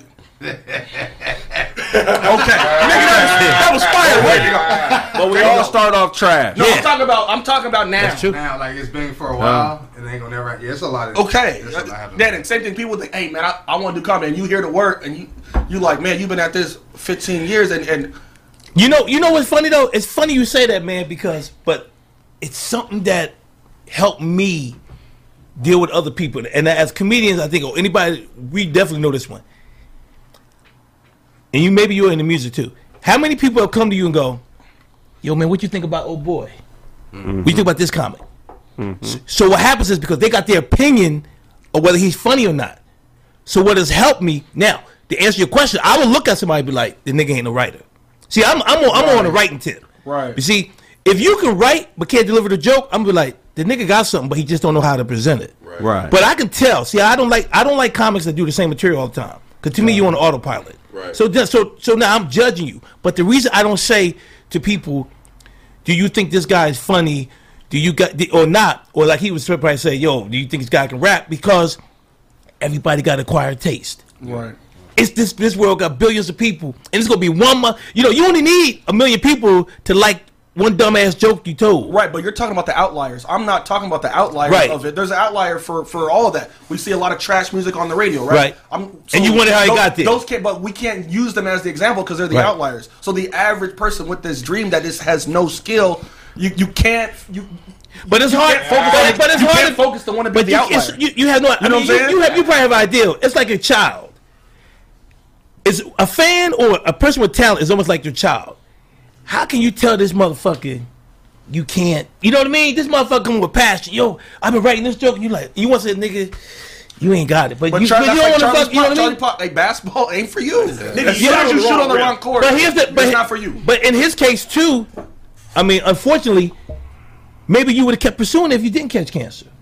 Football. You know what I mean? You know what I'm saying? I'm gonna say something. I seen clips of Charlie playing when he was 14, and that nigga was good. He wasn't regular good. He was like So what I'm saying is he was like elite level. The point. So that's the point. I mean, and I'm saying that's the point. You were that clip you sent me, right? In the backyard. Oh yeah. Oh yeah. Yeah. My brother. Oh, you said in the backyard? Come on, bro. It's not even a He not talking about. Hold on, bro. He's Was he even in? Hold on, no, bro. This nigga was in a basketball court playing football. Bro. Hey, Was you it a league? 14, I was hooping in the Oh, yard. so no league. I thought you were talking about football. I'm about to say. Oh, okay. I thought you were about football. No, basketball. I don't need to see. Okay. I don't need to see a nigga hooping with other elite niggas to know if he good. I could just see 2 or 3 movements and be like, oh, this nigga could be nice. Damn, I was trying to wait till we got to 1,000 likes, man. Smash the like button. Smash the like button, man. We'll be back in a second, man. Must was trash. Appreciate you. Hey, can you play the trailer? Hey, is it downloading or no? The trailer? These niggas probably ain't never hooped a day in their And then you just take these people to your own. So I'll put you up on a couple sites. Vimeo OTT. We're back. Vimeo OTT is good. So if you got a few dollars, you have somebody build you out a website, and then Vimeo OTT. Once you do a deal with them, they'll convert it to a downloadable app. Okay. That you can find in the App Store. Anywhere you find Facebook and YouTube, you'll be able to find your website. Right. And then you can control your fan base. They can go live from your social media. You can go live from your social media. So I can do this show from Instagram my website. Or Facebook, right, whatever. So anytime somebody donates, it's 100%. You know what I mean? Right. That's like, what's the comedian who did this? He did something similar. White dude. It's a few. Who you with the talking red about? hair. Had the little Brian Allen? Louis C.K. Did he do an app or he just sold his? He got his own website. He's got his own streaming platform on his own website. So you buy the shit off his site in order, like, you ain't got to go through nothing else. You go directly to his site and then you get access to the shit from his site. So he was all self-contained. Right. No YouTube, no Vimeo, no none of that. It's That's all the on way. his site. And he sold 1 million downloads of that album, didn't he? That I don't know. Yeah, it was a crazy number. Wow. Man, so He did numbers. Amarion girl, April, she bad. What's her last name? April what? The little young chick. She bad. The one he got 2 babies with. April Jones? April Jones. So you did you see the article recently that they put out that she made a few statements? So you remember when Omarion had his own reality show? She was saying that the only reason that he put out a reality show was to prove to people that he wasn't gay. She's saying that that's the only reason they did the show, because it was gay rumors about him because of the whole Chris Stokes thing and the other dude coming out. Me, I ain't. I mean, You was at the after party. You saw it. Duncan has been in all the studios, so I know they didn't try to buy a big. So she was saying that the way that they painted her on the show, wasn't correct, and she went on to say that Omarion, basically that she's a good woman because when she met him, he wasn't doing too good, and because of her love, she basically coached him back into the right mind state so he could start to be successful again. You know what I'm saying? So my thoughts is she overstepping her boundaries? By trying to take credibility for Omarion's return to success? Right. What she got going on that we can look at and be like, oh, you were successful in that, so we can listen to you? She got any kind of credits we can believe other than being Omarion's ex-bitch? I think Dre just started smashing her. Or Dr. Dre. Dre did. I think Dre. Look, man. Have y'all seen Omarion's billboards for his new album? No. I've seen him, and it's one of them, like, I guess it's called Connection, some shit. He looking off into the heavens.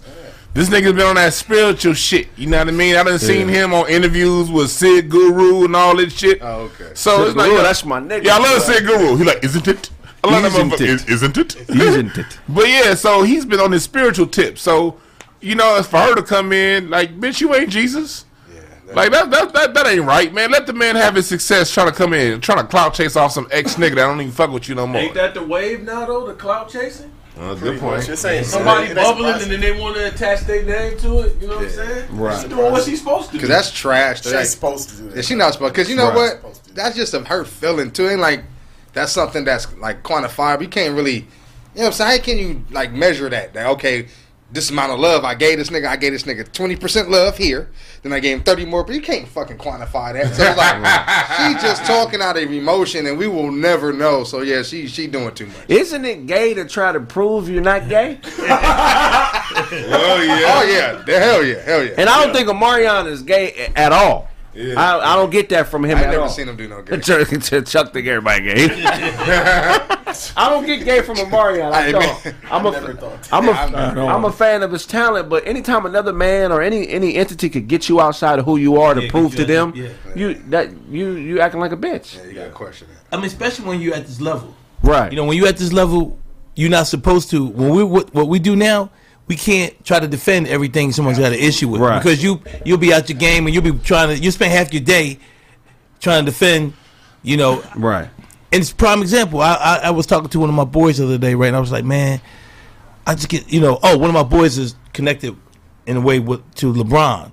And I'd be like, man, why don't LeBron be going back at these motherfuckers? You know what I mean? He's like, man, he ain't worrying about that. He's like, LeBron getting his body ready after every game. You know, he ain't got time to be like us. We're like, oh, this bitch don't like me. Bitch, fuck it. You know what I mean? Like, and it's just, so you're right, man. You can't defend everything. It's a goofy world. Yeah. Man. This world, that's why I avoided it for so long, man. I was talking to Craig during the break. You avoided the world? I avoided this whole goofy world of internet entertainment. I had I didn't have a cell phone. I didn't have no social media. I was away from it for like 2 years because it's such a goofy world, but I'm appreciative. I'm glad I got back on because to build your brand, you do need it now to a certain degree. But it's just I never wanted to do it. Too many people got an opinion. Too many people got a voice. You like, gotta who cares what this bitch say? You gotta watch who you try to prove yourself to. You can't prove to Omarion. You can't prove to somebody that you're not gay. Yeah. It's impossible. Yeah.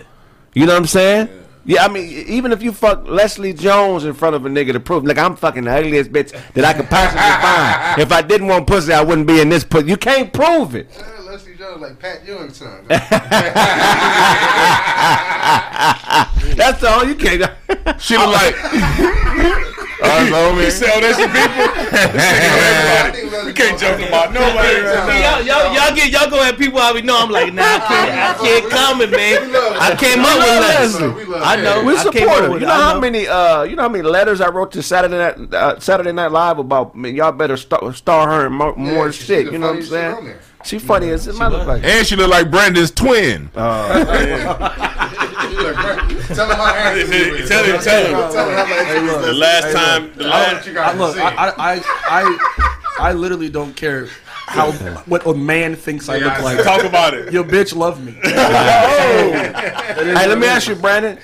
Okay, if you're Omarion, not Brandon, how do you prove to somebody that you're not gay? You don't even let it affect you. Yeah. Okay. Why would you're a Marion. You know what I'm saying? That's that's a good. You're not a regular average dude where a lot of people think like, oh, they're talking about me. I need to go prove this. Nah, you just keep it moving, bro. Omarion not gonna prove nothing to nobody. But he did a whole reality season, 2 seasons of a reality show to dispel those rumors. How we know what she's saying? That's what she said. Because he did get paid handsomely to do these videos. I'm pretty sure that check has something to do with it. Is there a better way he could have proved? That's a better question. Is there a better way? Give me something tangible, an actual thing that he could have did that would have been better than the reality show. To do what? To show that he wasn't gay. No, nigga. It's nothing you can do. If someone thinks you're gay, it's nothing you're going to do that's going to make me not think you're gay. I already thought you was gay before you did that shit. So the reality show was the best thing he could have did. I don't think that's why he did it. Yeah. I think he wanted a check, nigga. Yeah. I think she just sour. This nigga trying to bring you in. He got paid. Remember, he got paid for this He got shit. paid good. So it was like, why not? Nigga, all right, fine. Well, look, y'all niggas follow me around and pay me while y'all follow me around. That's fine. I'll do the shit. It was better than the music. This all is that her shit. quote. His management thought it would be good for him to do a show, and thought it would be good for him to do a show to show that he wasn't gay, to dispel the gay rumors. But here's the problem, though. Why is it a problem now? Why she just not saying something? I mean, what I'm saying is, I don't believe he is. But I'm saying everybody pushing that narrative anyway now. You know what I mean? It seems like it's when it's for the dudes is an issue, but they letting the women just come out and do whatever, and I don't know. Right. Oh, yeah, it's a double standard. I don't know. I mean, what happened to people? What happened to people just continuing to create and letting what they create outweigh the rumors? Yeah. You know what I'm saying? You think about, remember when everybody had all this commentary about Drake and the baby mama and all this other shit? This nigga just kept putting out albums.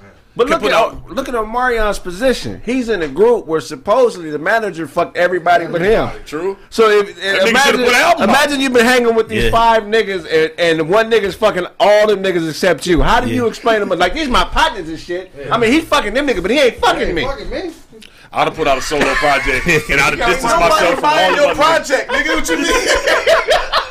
You put out a project talking, I ain't gay, nigga. Ain't nobody buying that shit, nigga. So the nigga does a motherfucking reality show, and that's supposed to at least you gonna get paid. You gonna get paid. It's up front. The nigga should have did the reality show and put out an album out and get no money. Or go somewhere. I feel like you should have did both. You do the reality show, which most people do. You do the reality show and start pushing your solo project. So let's say the first one flopped, then do another one. Keep creating, nigga. Hey, Charlie. Omarion was in the Teeny Bop group, nigga.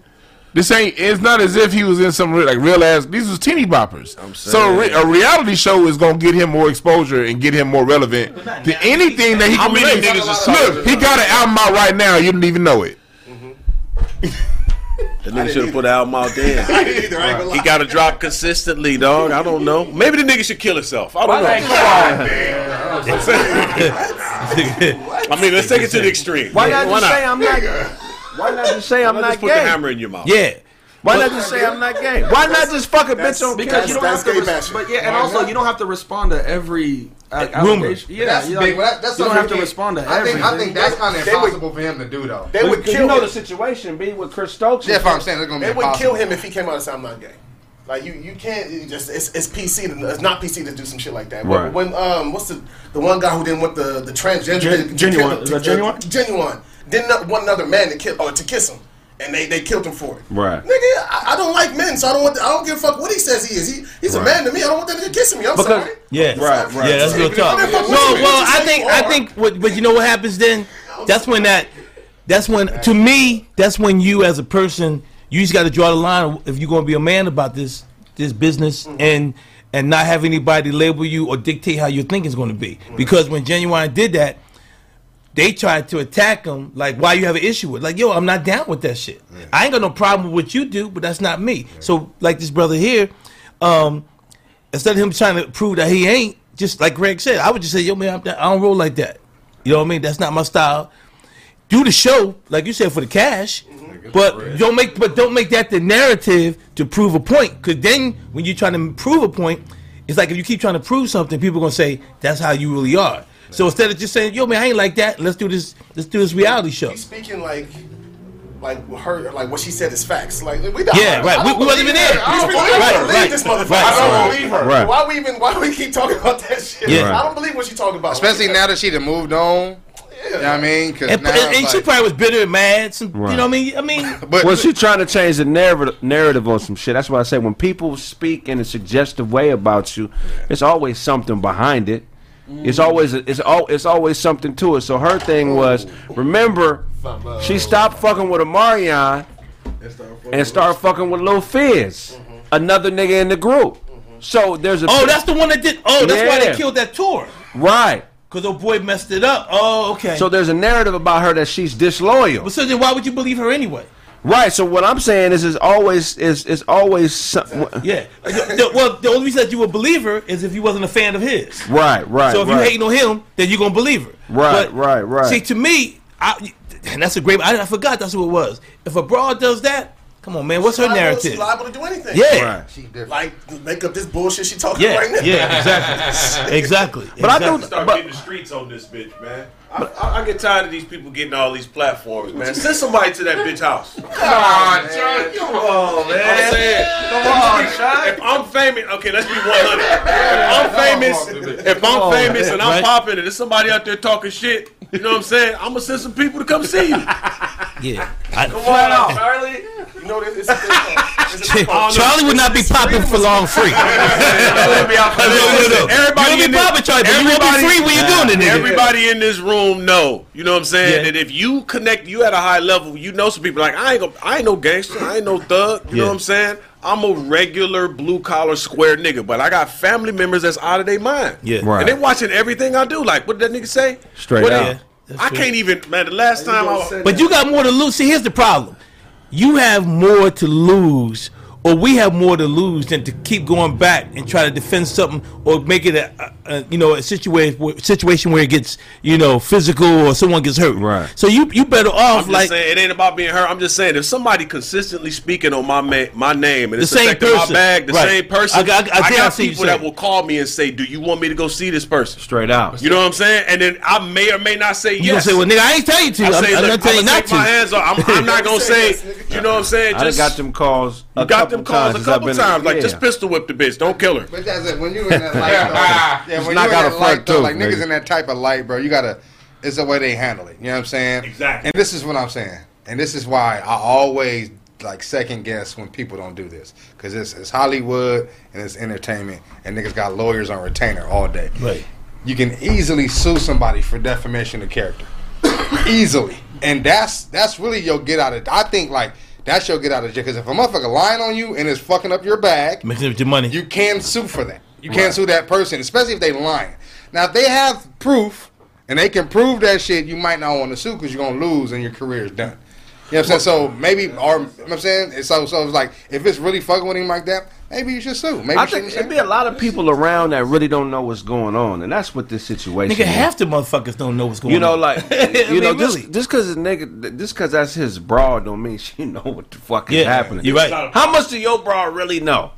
Think about that. Man, that's real talk. That bitch out of pocket though. She's completely out of pocket. Well, that's the main thing. That's what pissed me off. Pissed me off is that she's out of pocket and no one's calling her to the carpet. Right. He's got to defend himself.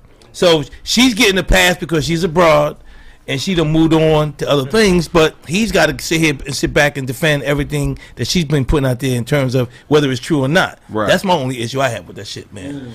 Yeah, man. A lot of times, man, when you're a star like a Marion, you create people start feeding off your light. And basically what's happening is people are feeding off their light, and I guess they're starting to see a light in themselves. So now she wants to be in the forefront. She wants to be a star. Mm-hmm. You know what I'm saying? And that's what a Marion got to learn to deal with, man. That's why when I get married, man, I'm gonna fly to fucking. I'm gonna go somewhere where I gotta get abroad, and I'm the one that's gotta teach her English. Abu Dhabi. You know what I'm saying? I want to teach her. She don't know shit about shit, man. Well, let me tell you, that ain't gonna happen right now. No more, brother. Not in this world we live in, man. Anywhere you go, anywhere you go, they got a motherfucking Dominican phone. Republic, they got Beyonce sleeping in garbage cans, nigga. They bad My cousin Lunch that was here a few weeks ago. He got 2 kids in the Dominican Republic. Man. He met two prostitutes, obviously, and one of the bitches asked him for child support. You know how much she asked for? How much? $20 a month. Nigga. Niggas still didn't want to pay. Hell no. He still didn't want to pay. He gave her 40, and he's a god when he go back to the village. Come on, Craig. Oh my God! Like the Red Sea when that nigga come in, like Daddy, mommy. Why niggas point at Josie? Damn. That's a lot, but that's true, man. That's real talk. You know, but I get it. Sometimes you gotta fuck with somebody whose expectations you can manage, if that makes sense. Yeah. I know. That's his fault. Marion, I'm rooting for you, man. I'm mad she turning on you like that. Keep doing your thing. Get rid of the baby hair, though, nigga. You're 36. Straight up. Get some people in your corner that can go see her, Marion. Straight up. Ladies and gentlemen, I like make an announcement. I have nothing to do with what this nigga's talking about. She come up missing. I ain't saying do nothing physical, but you know what a knock on the door can do? Yeah, nigga scared the shit out of you, nigga. She lucky she in America. She's lucky she in America. Right. I just read an article about this Turkish dude who basically was accused of going on a vacation with his wife. She was 7 months pregnant, and pushed her off a cliff when they were sightseeing for the for the insurance money. 57,000 American and 400K Turkish money. You know what I'm saying? Man, this nigga's crazy. The insurance companies are basically decided not to give him the money, and the reason that they're not giving him the money, they say that he didn't show any emotion when they interviewed him. Wow. So they basically decided, since he wasn't distraught enough, that this was fraud. So he recently got arrested for murder. And April, you should be lucky you're not Turkish. Oh, you can go to jail because you don't feel sorry enough for someone dying. That's enough to investigate you. I mean, well, he didn't get the money off of that. In Turkey, I guess, That's some bullshit. What if I don't like that bitch? My thing is this: just because you're not Kill her, emotional, bro. just because you're not emotional about some shit, don't mean you're not invested in it. I think maybe him not showing emotion made them investigate. Does showing emotion mean you're more invested? Like if you're being angry, fuck! Like just being angry mean you're more invested into some shit. Either that or acting. No one can die and you can't have like no emotion though. Like a close one, no emotion. You never been to a Sometimes people just zero. None. No, sometimes people are just all wrong. the time, bro. It happens all the time. People be numb. But let me ask you this: when they cancel cross country at your high school,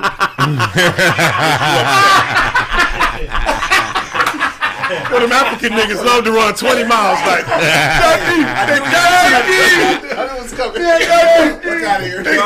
was you emotional when they canceled cross country? That's fucked up, man. Hey, but like some people, some people just be numb though. You know, like some people just be numb when people die. You know what I mean? And on top of that, we all been to that funeral with that one cousin that fall out and jump in the casket. We know they lying. Right. You lying your motherfucking ass off. You ain't seen that nigga in 19 years. You hit that nigga with a fresh fuck you an hour before he died. Yeah. I mean, hey, I would think if he cried too much, that's why I wouldn't give him the money. Yeah. He was overacting. Shit, if a nigga, you know what I mean? If he crying and falling all up, like, nah, nigga, you killed her. So is it fake to show emotion for gain if you don't feel that way? Yeah. So for the bag, should he be my way? Well, yeah, he should have, because if the goal was for the insurance money, you got to be in character the whole way. Then you can't just kill her and be like, all right, like the job's done. The job's not done until you get the money. What if the nigga been right? What if the nigga affected, right? He affected, right? And nigga ain't said nothing. He just come, and you know what I'm saying. One day that nigga just let out a scream like, ah! Right. You never know. He might be holding that shit in. Wait a minute. How about this? What if the nigga didn't do it? That's what I'm saying. We don't threw the nigga under the. What if he ain't do it? He might be numb. He be like, damn, somebody killed my wife, and these motherfuckers think I did Killing it. his wife? Of course he did. So, but I'm saying, how do we know he did it? We don't know. Bitch could have saw some motherfucking coyote or something, ran. You know how y'all Right. So how do you show emotion and still be taken seriously as a man? Because if you're a man and you show too much emotion, niggas will stop taking you serious. So I guess you got to talk it. I don't believe this shit, nigga. I don't believe this shit. You can do it as a dude. It's just an act. I don't believe this shit. Show me.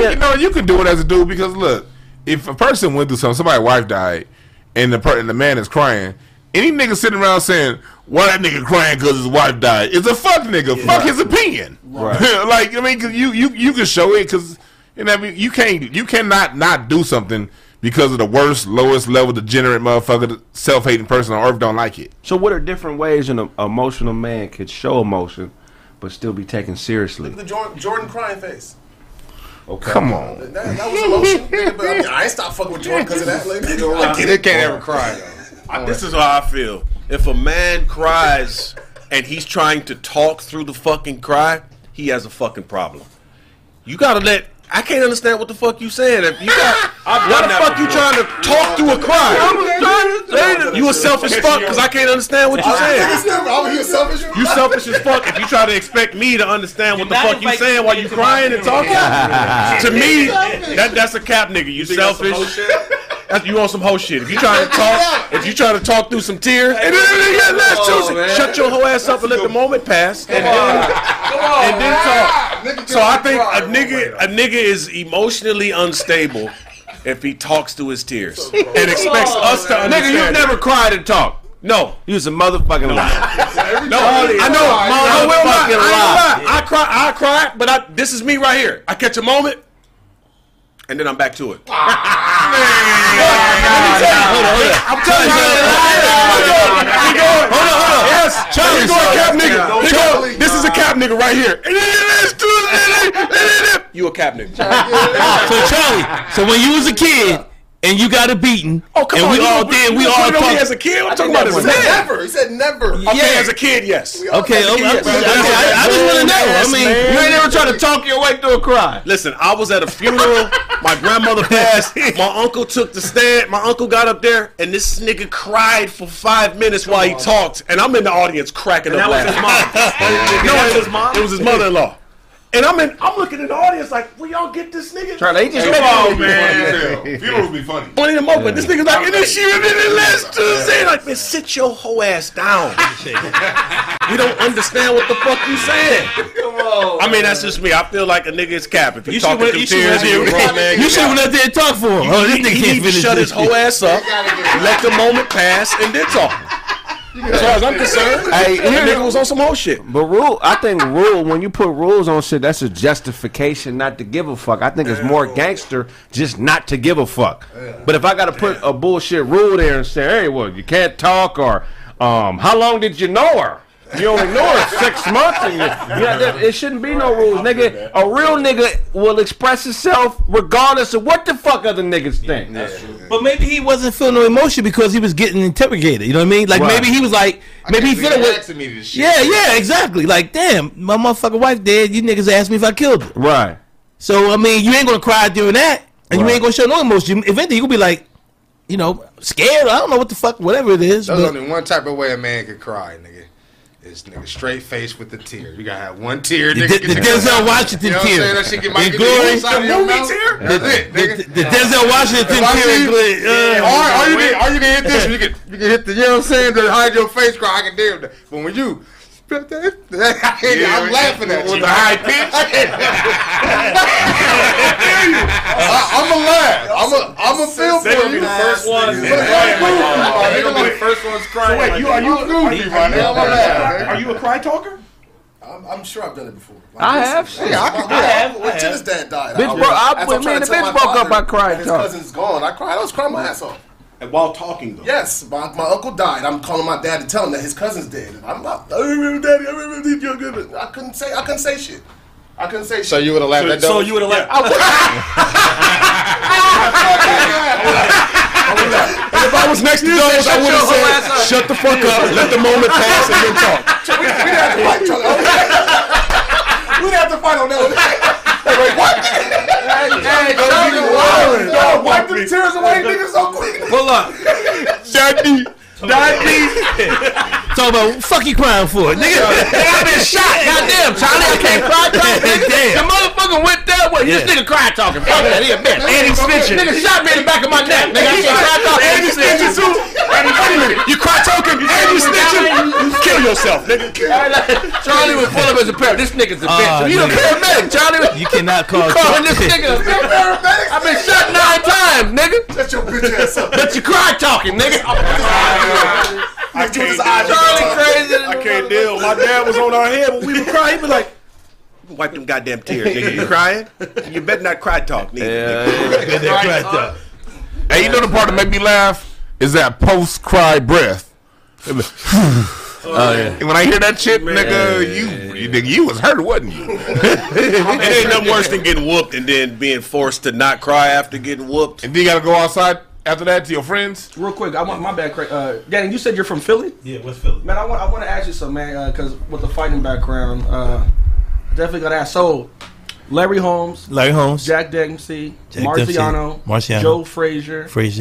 No, it's Joe Louis. Which one? What's Joe Frazier? Joe Frazier and Bernard Hopkins. Who had the better career and who's the better fighter? Out of all of those, yeah. Okay, I'll break it down. Rocky Marciano.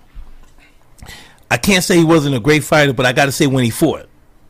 So he fought in the 50s and 60s, really in the 50s, where as a black man, you really probably, being controlled by the mob, you probably dudes that could have beat him, that was probably told you better not beat him. You know what I mean? And the Italian boy. So and if you know anything about boxing, a lot of Italians are big in boxing. Oh yeah. So, but Rocky Marciano, I give him juice because he didn't want to fight Joe Louis and he didn't want to fight Jersey Wilcox. Yeah. He didn't want to fight him. Joe, man. Yeah, but Joe Louis was like his idol, so he didn't want to fight him. But you know that Frazier had a hell of a career, undersized heavyweight.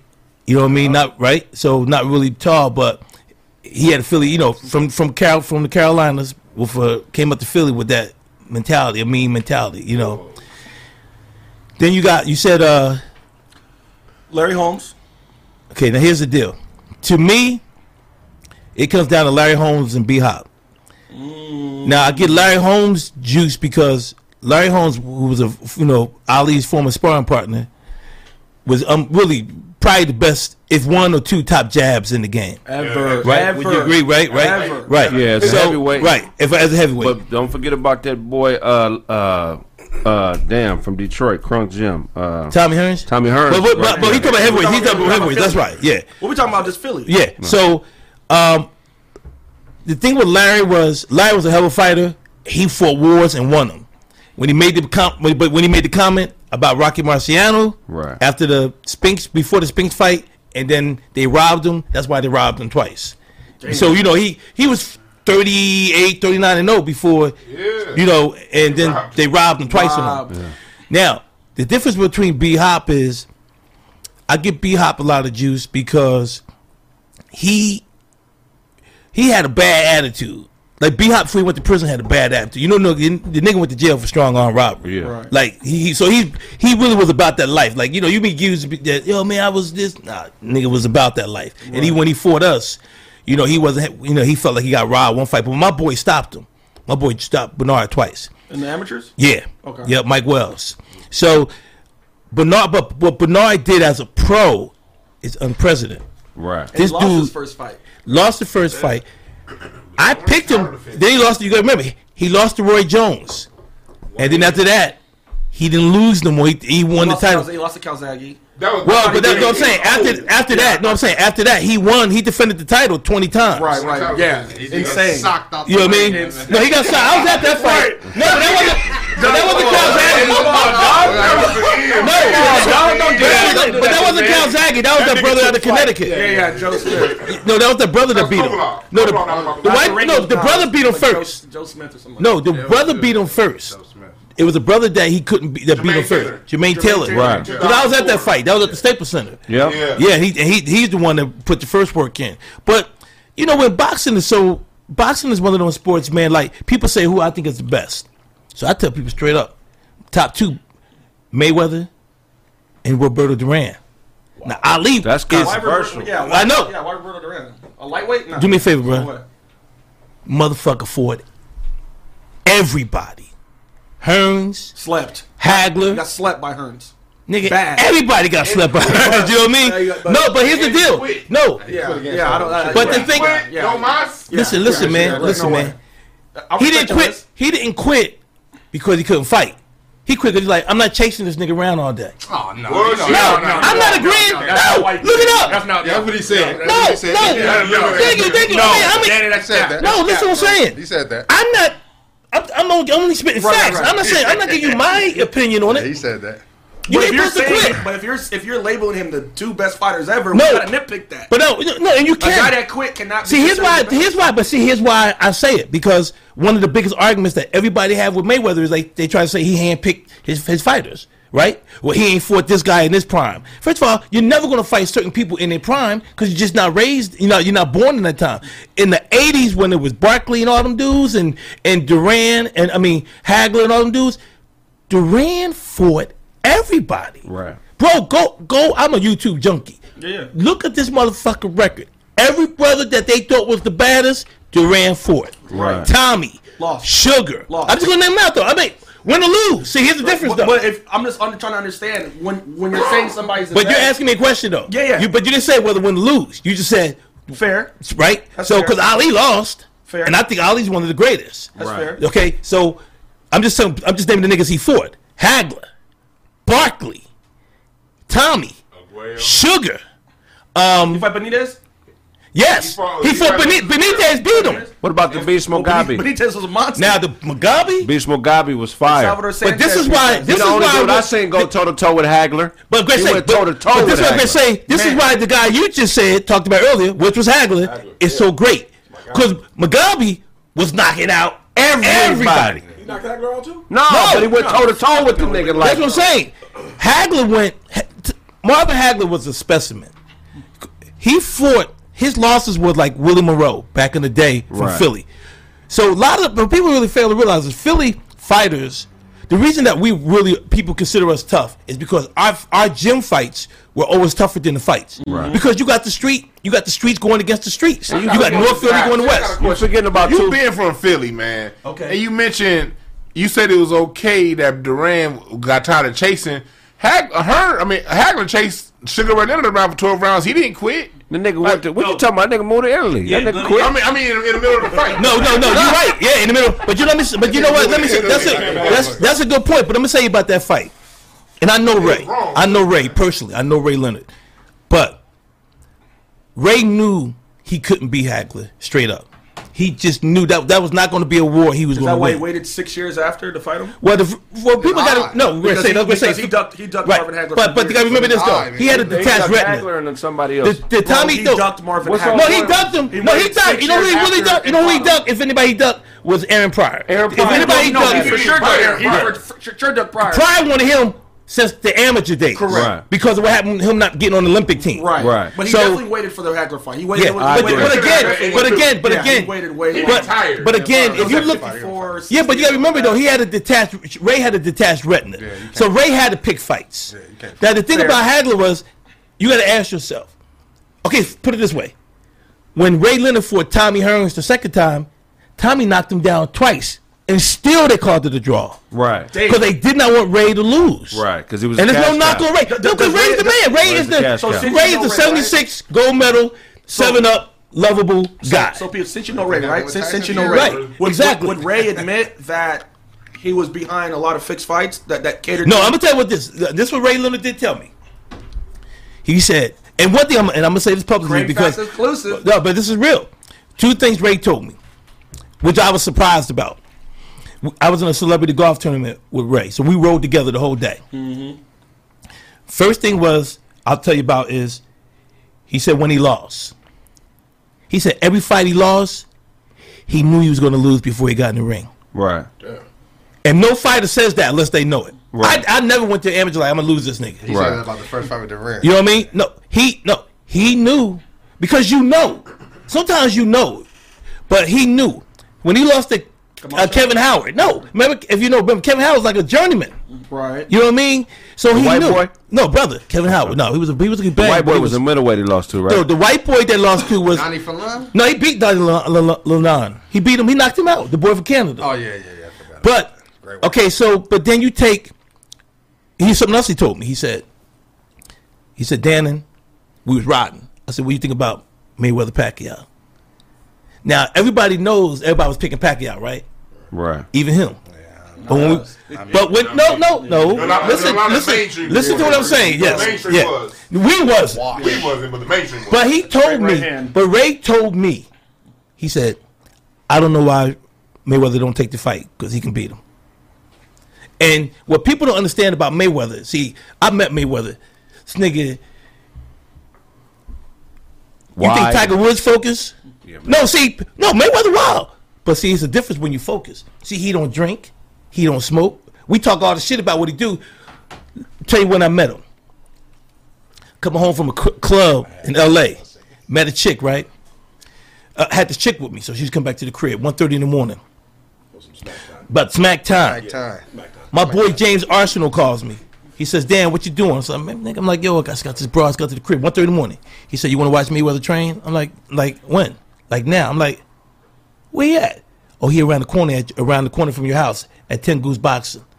Nigga put in a full training. This is before the Canelo fight. 1:30, 2:30 in the morning, bruh. Crazy. Bugattis, everything. The street is one of the darkest streets in Van Nuys because it's like one of them back, bruh. Every kind of car, everything.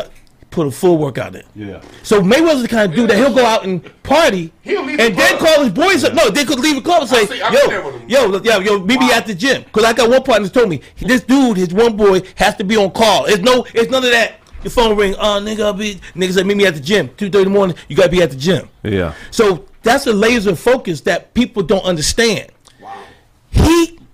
Your daddy was a top fighter. Right. Both your uncles were top fighters, Jeff and Roger. Yeah, Jeff. Shout out to Jeff, man. Yes, and shout out till you come down, man. And shout out to Roger, man. God bless his soul. Yeah, rest in peace. One of my favorites. Bro, you can't.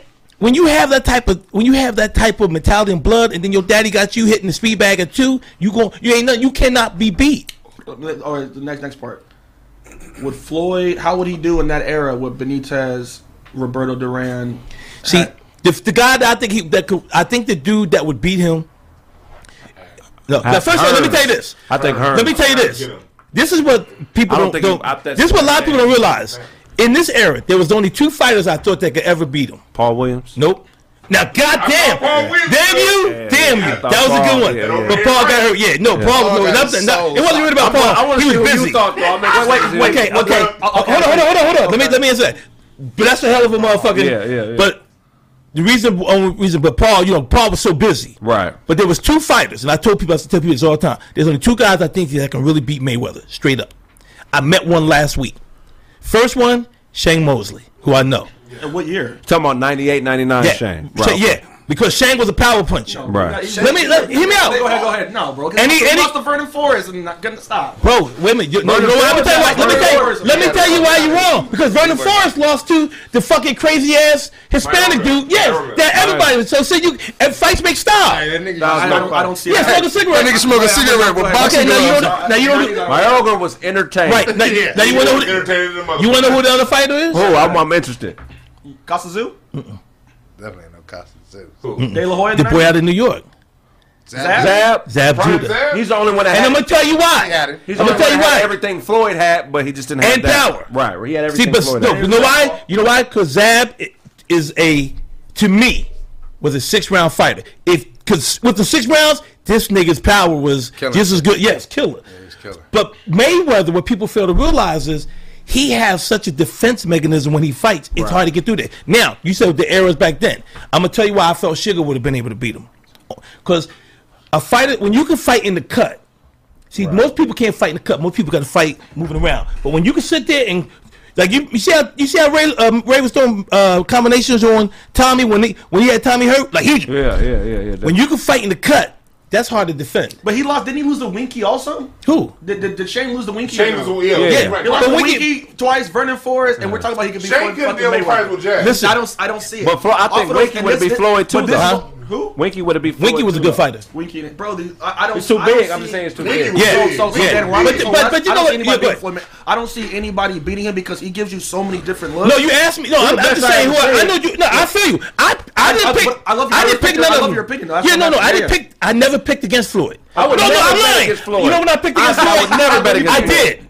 Diego? God rest his soul. Yep, but that was my boy. But Floyd was the underdog. That fight. No, let me tell you about that. But let me tell you what happened with that joint. Fire. There was only that was the motherfucker that I said he gonna beat Floyd because I knew Chico. But what people didn't know about Chico was he was having a lot of marital problems, with his wife. So his head wasn't there. Yep. But let me tell you about that dude, man. I got to give him a shout out because he was mad cool. R.I.P., man. This motherfucker used to train around at 10. I live around the corner from 10 Goose Boxing, so that's where I work out at. So I go in there one day and I used to watch him train up time. He was always cool. So I went to him one time. I said, yo, Cheek. I said, yo, D. I said, can you lend me some money, man? You know, he said, what you need? I said, man, I got some money coming in, but it ain't in yet. Yeah. And I was waiting to lend me money. He said, how much you need? I said, man, can you give me 500? He said, all right, yeah, come to the gym. He said, all right, I got you. Nigga didn't hesitate, nothing. I got you. So I didn't go back to the gym for a couple of days. And then like 4 days later, my paper came in. So I never, I'm not one of them dudes. I'm not going to double up. I'm like, cool, I got my paper. So I didn't see him. I go to Vegas for a fight, and I'm hanging out in Vegas, and I run into him, and this nigga get mad at me. Like, what's up, dude? Why the fuck you ain't ask? Why you ain't come and get the money? I said, I ain't need it. I don't care. Like, he was that kind of dude. Wow. Like, it's so much luck, because this nigga was mad because I didn't come and get the money. Yeah, that's good people. And got killed on a motorcycle accident. Rest in peace. One of my favorite fighters. Yeah, that was my man. You said that about Corrales because when you said that point, the whole point about Mayweather. Before Mayweather turned 30, he fought everybody. He did. It wasn't until after he turned. And people gotta remember this: when he started picking his fights, all of our favorite fighters were retired at those ages, 33, 34. They were all retired. But you're right. But let me tell you why. What most people don't want to say. Mayweather had bad hands. Right. Yeah. So his hands was brittle. He used to always have. He broke his hand. But he fought Shambae Mitchell. He fought all these motherfuckers that and when he beat that's Pretty Boy Floyd. Yeah, Pretty Boy. Money. Mayweather is injured his fight, the first Castillo fight. fought him one-handed, and then second fight just. But you ever notice everybody that they said might have beat him, he came back and he fought him again. Those were the only ones he gave. I think he only rematched 2. Moraga and Hill. Not Moraga. Madonna. Everybody said that Madonna beat him the first fight. He came back. He did. The referee was bullshit. I like the first fight. The second fight, the nigga came back. Madonna had fucking took all the fucking padding out of his glove. So Dan, let me answer this. Got him out of commission too. I think the only person that could beat Canelo Alvarez is Andre Ward. If Andre were to come back, I think he's the only person that has. Do you think Dre could beat him? Yeah, and I'm gonna say this too. Right now, I'm gonna tell you what. I'm gonna tell you about Canelo. I'm not gonna make it personal because personally I like him because last year when we had all that stuff going on with the George Floyd thing, he tweeted. What did he say? And he was like, "Yo, this is terrible. You know, how can you? You know, he was in support. Yeah. Okay. So and a lot of people wasn't. You know, a lot of celebrities were doing it. Some weren't. So for him to can't even speak English to be able to tweet and talk about that, I had to give him mad respect for that. Fair. But he lost the first fight to Triple G. Yeah. People don't want to say that. He lost to Lara also. Yes. Yep, it's Ronnie Lara. Yeah. Because let me tell you why. For some reason he doesn't have great conditioning. He always gets tired. Now, Danny Jacobs had him beat. But Jacobs, to me, fought as if he was just happy to finish the fight. You saw the fight, right? You know what I'm saying? So, like, he's like, instead of just going out there and putting in work, I think he, because I don't like you when you fight a fight at the end of the fight, you fall on the ropes like, oh, what a fight. I don't like that kind of shit. Because judges look at that shit. You got to walk around like, yeah, nigga, I got with this motherfucker, and I need them points. You know what I mean? So yeah. So Canelo, but I think I've always said Canelo is the most protected to me. The most protected fighter out there. Why? Why do you say that? Because he really hasn't. He hasn't fought the Cello brothers. Right. Them boys don't play. Gave up a belt. For a franchise championship. Gave up a belt. Right. Yeah. Well, they Bubu Andrade. Right. They gave him a belt so that they can avoid fighting the Cello brothers. So instead of fighting one of them. So you're saying he's ducking them? I'm saying his people are, because remember he signed that big. He's not with him now, but he signed that big contract with DAZN for $365 million for 10, 12 fights. So who do we blame? I can't have him lose. But do we blame the fighter or the management? You blame the management. You got to blame management. So you blame both. Canelo's clean in that. No, Canelo ain't clean because he was chasing Mayweather around when he was trying to get his shot. And niggas just chasing him, and he not answering the call. Well, the Mayweather fight was the money. So you got to remember, anybody that fought Mayweather. Anybody that fought Mayweather is still eating. So Mayweather when Mayweather picked you, you was like, nigga, I'm losing, but I'm good. But you got to remember too, he should have put a clause in there, man. You got every other fighter, you got to at least fight a black fighter. Yeah, because he didn't let a lot of brothers make money. Other motherfuckers get the belt, they start playing. They start playing hopscotch. But look, two slept-on Philly fighters that y'all didn't mention. First of all, Sonny Liston was 50-4. Okay, so you got to put him. You got to put him in that category. Who's the other one? Jersey Joe Walcott. He's the before George Foreman. He was the oldest person to win a heavyweight title. But you know what else people sleeping on? Who? Meldrick Taylor. Meldrick Taylor was fire. Taylor was the shit. And I want you to. And he got cheated against Chavez. Yeah. I was at that fight. Yeah, he got cheated against Chavez. And I want y'all to look up this guy because he's in my documentary. You know, Meldrick is mentioned in my documentary. Right. Because one of my boys in the documentary, middle guy that said I disappointed other people. Yeah. His record was 113-12. Oh, wow. But 3 of his fights he lost to Meldrick. Oh wow. So Meldrick kind of changed the course of his career. If he beats Meldrick, he probably makes one of the Olympic teams or something like that. Right. It's 84. But there's a guy I want you guys to look up one day. Tyrone Everett. Fire. From the 70s. Got killed, though.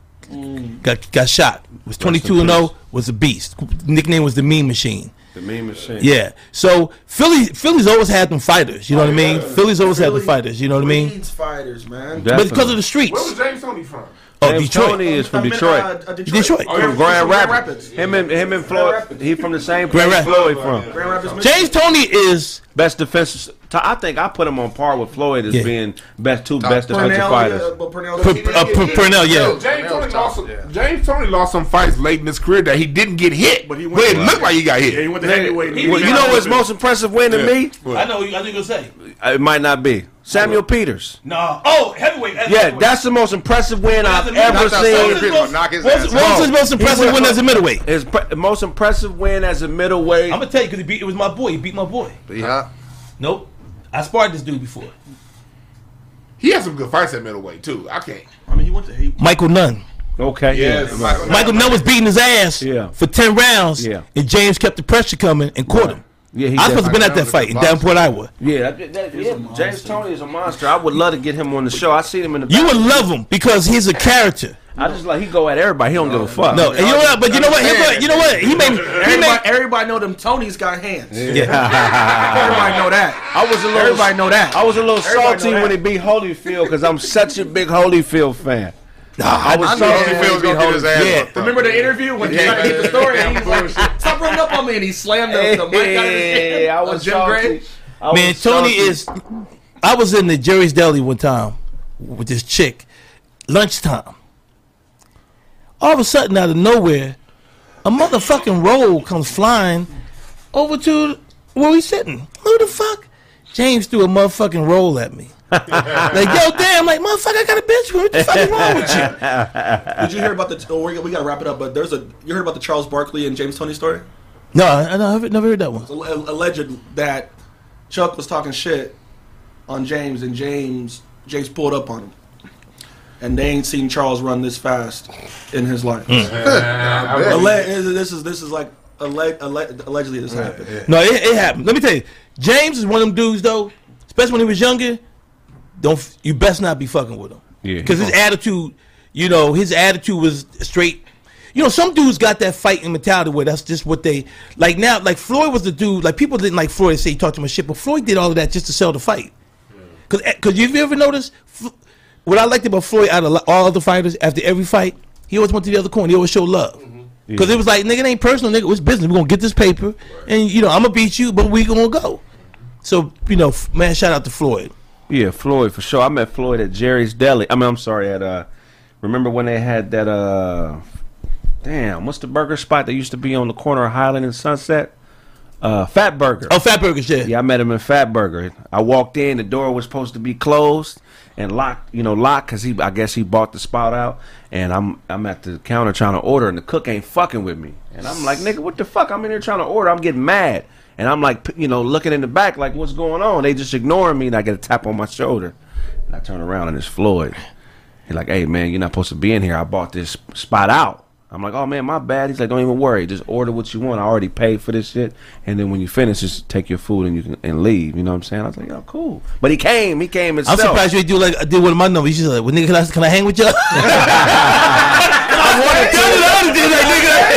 wanted to. Hey, that's what I would have did. Let me show you a story because I got to tell you the story. So, my sister's favorite actor is Denzel. So, I don't know if you remember back in the day at the Laugh Factory, we used to have to wait outside all day just to go on stage for 3 minutes at a time on Tuesday nights. So I'm next door at Greenblatt's, right? So I'm writing. This is the 90s. And who I see? Denzel. I'm like, oh. And I don't get starstruck. You know, I hung with a gang of niggas. I don't get, and I also made a promise that I wouldn't do it because that's kind of show you that you knew in the game. So I was like, I'm gonna get starstruck. But I was like, oh shit, that's Denzel. Like, fuck this. So I go with Denzel. Hey, Mr. Washington, how you doing, man? I said, he said, yeah. I said, I was wondering if I could get your autograph. He said, well, I'm buying wine right now. I said, you're my sister's favorite actor. He said, well, I'll give it to you after I, pay for this wine. So I said, okay. So I go back to my seat. So he's still shopping. Then the motherfucker, I see him get the bottle, he got a case of wine, and then he's walking up the back, the back way in Greenblatt's. So I'm like, damn, this nigga didn't, he left. So I run up behind him. He's at his car. And I said, Mr. Washington, I thought I can get an autograph. He said, oh, yeah, no problem. I still got the autograph. So I gave it to him. I said, well, man, what's going on? He said, oh, yeah, I'm just having a little party tonight. I said, can I go? He said, nigga, you are a comedian. True story, bro. I feel like such a whole ass nigga. You should have asked. Can I go? Yeah, you should have asked Mayweather, man. You should have been like, yo, man, you should have said, money, man, I'm trying to, can I come? He was talking through his tears when he asked for the autograph. I don't want to know why you don't want to know. Oh, man. Smash the like button, man. We're going to wrap up the show. DeJuan, tell them where they can find you, man. HotelBitch.com. A lot of good shit coming out. Got my new e-reader book coming out. I want y'all to do a breakdown on this little book I just put together. And yeah, we're going to look out for that. And I got a underground comedy show tonight. For you motherfuckers that got the address, y'all know where it's at. Hey, what's up? First of all, thank you guys. That nigga promoted the show then. Oh. There's only a couple motherfuckers that know what's happening. If y'all decide magically, yo, fuck y'all. COVID. It's in my living room, and it's 80 y'all. It's gonna be there. Man, we gonna let 9 niggas in. There's 2,000 niggas in the chat room. In case any of you motherfuckers decide you want to show up. That's dope. Nah. Last time Dewan held a baby next to his chest and tried to eat. Shut up. You sound like a lawnmower, nigga. A fucked up lawnmower. I love it. That's why you got salt and pepper shakers in your glove box. This ain't got enough. This fries ain't ready, man. Hold on. You don't sit your orange tang looking ass down, nigga. Orange tang? he said so. Charlie learns better after a rape. He like, now I know how to get. You made me do this to you. Look, I'm gonna be a better person after this. Now, what bullet points did you learn from this? He said he does better after a rape. Oh my god! I seen footage of Craig hooping that nigga dunk just like Brittany Griner.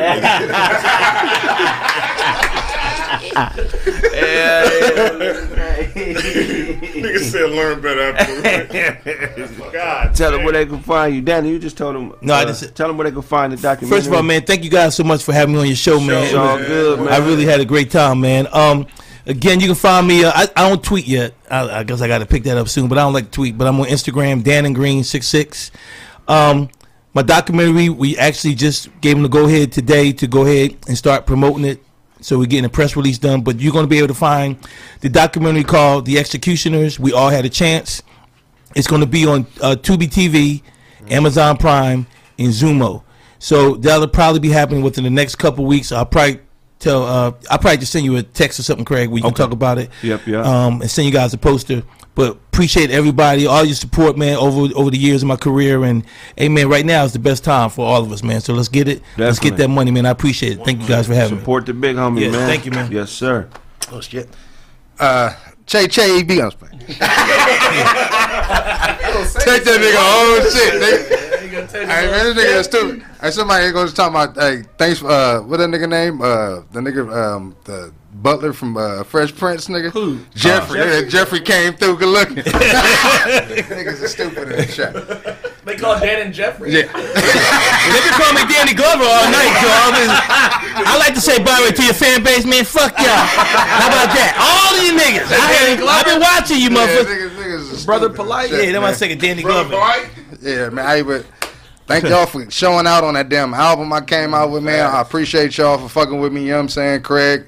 We did some shit Monday. Shout out to my nigga for doing that. You know what I'm saying? That boosted sales also. Man. You know what I mean? Shout out to the people in fucking Houston, man. You know what I'm saying? We got fans out there, bro. So shout out to y'all for shit, tuning in. Tuning in somehow. I don't know how the fuck y'all doing it. Stop stealing electricity. Stop stealing electricity from New Orleans, motherfuckers.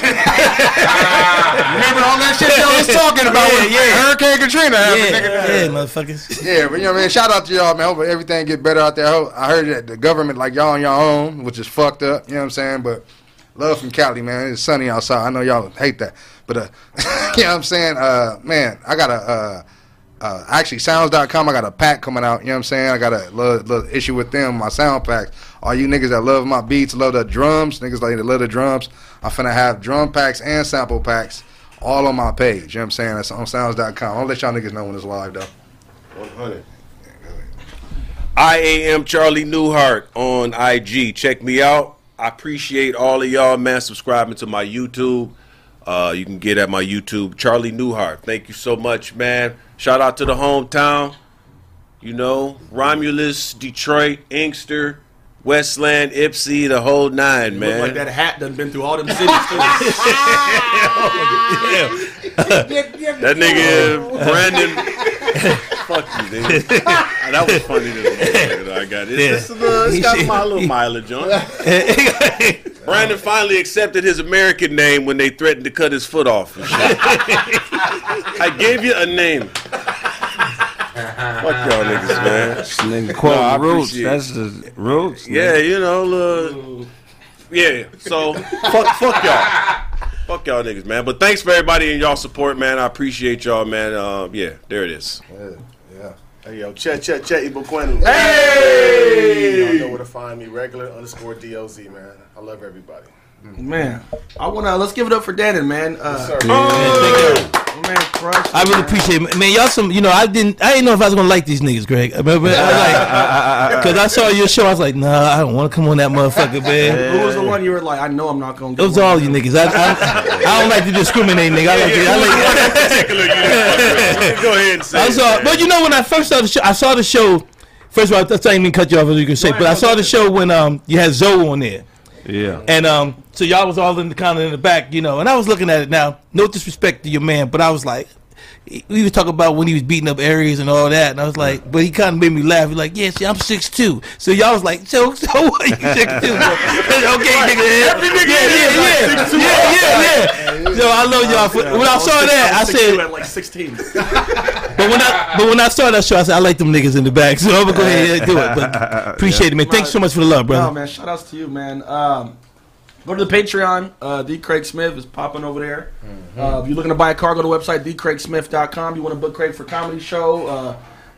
When it opens up, he's touring, y'all. We're really serious when we tell y'all this. So do it now because the calendar is piling up. Go to thecraigsmith.com for the website, for the merch.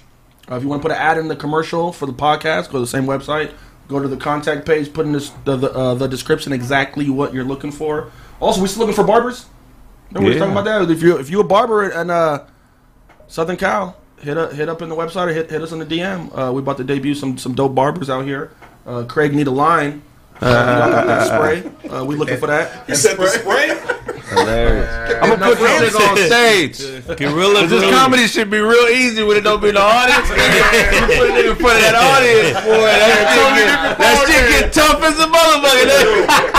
I can't do it. I'm gonna bring you on there. That nigga gonna be up there like, so what y'all think about peanuts? Hey, what's everybody asking the audience questions. I'm gonna walk up there and just look around. Make sure I go to the website, dcraigsmith.com, and then walk off. Yeah, you got Russell Simmons out, nigga? Yeah, I'll be out. Yeah, thank you, and good night. Nah, Brandon can do it. He got the talent. There's no way. Instagram is B12World, let it be 12 World, man. See y'all Tuesday. Yes, sir. Hey, man, I appreciate the support, man. Thanks, Dannon, for coming. Thank you for having me, brother. Check out the website, thecraigsmith.com. If you own a business, feel free to fill out the stuff. I'm going through the emails today. I'm going to send you the roast battle stuff, man. Y'all should have, everybody that's filled it out should have something by Monday, man. I'm going to holler at you. And then also, too, man, if you want to debut an album, hit the website, man. Facts. Album release Mondays, man. You can play your album for an hour. You can have a Grammy Award-winning, musician like Charlie Burrell, amongst others. You know what I'm saying? You never know who you're going to see on that Monday, man. I got some special guests lined up for y'all, man. If you got an album and you think it's dope, man, come on and come check us out, man. thecraigsmith.com. Fill out the contact info. We can set up a date for you to come in and play your joints. You know what I'm saying? Also, man, y'all been waiting on this album. I've been working on this Chill Withers. It's damn near done. I had some fucking slip-ups and stuff like that, but we on track to have it mixed and ready, man. So make sure y'all support that when it drops. Support Duncan Sapiosexual. Hey. Support 11-11-11 by my boy Charlie. Hey. You know what I'm saying? A lot of music, a lot of comedy to come, man. Love y'all. If I owe you something, I'm not gonna be able to give it to you, but if you want it, you can get it from God, nigga. That's been this episode. Peace out. Yeah. Hell yeah. Hey, Craig, give a picture of that.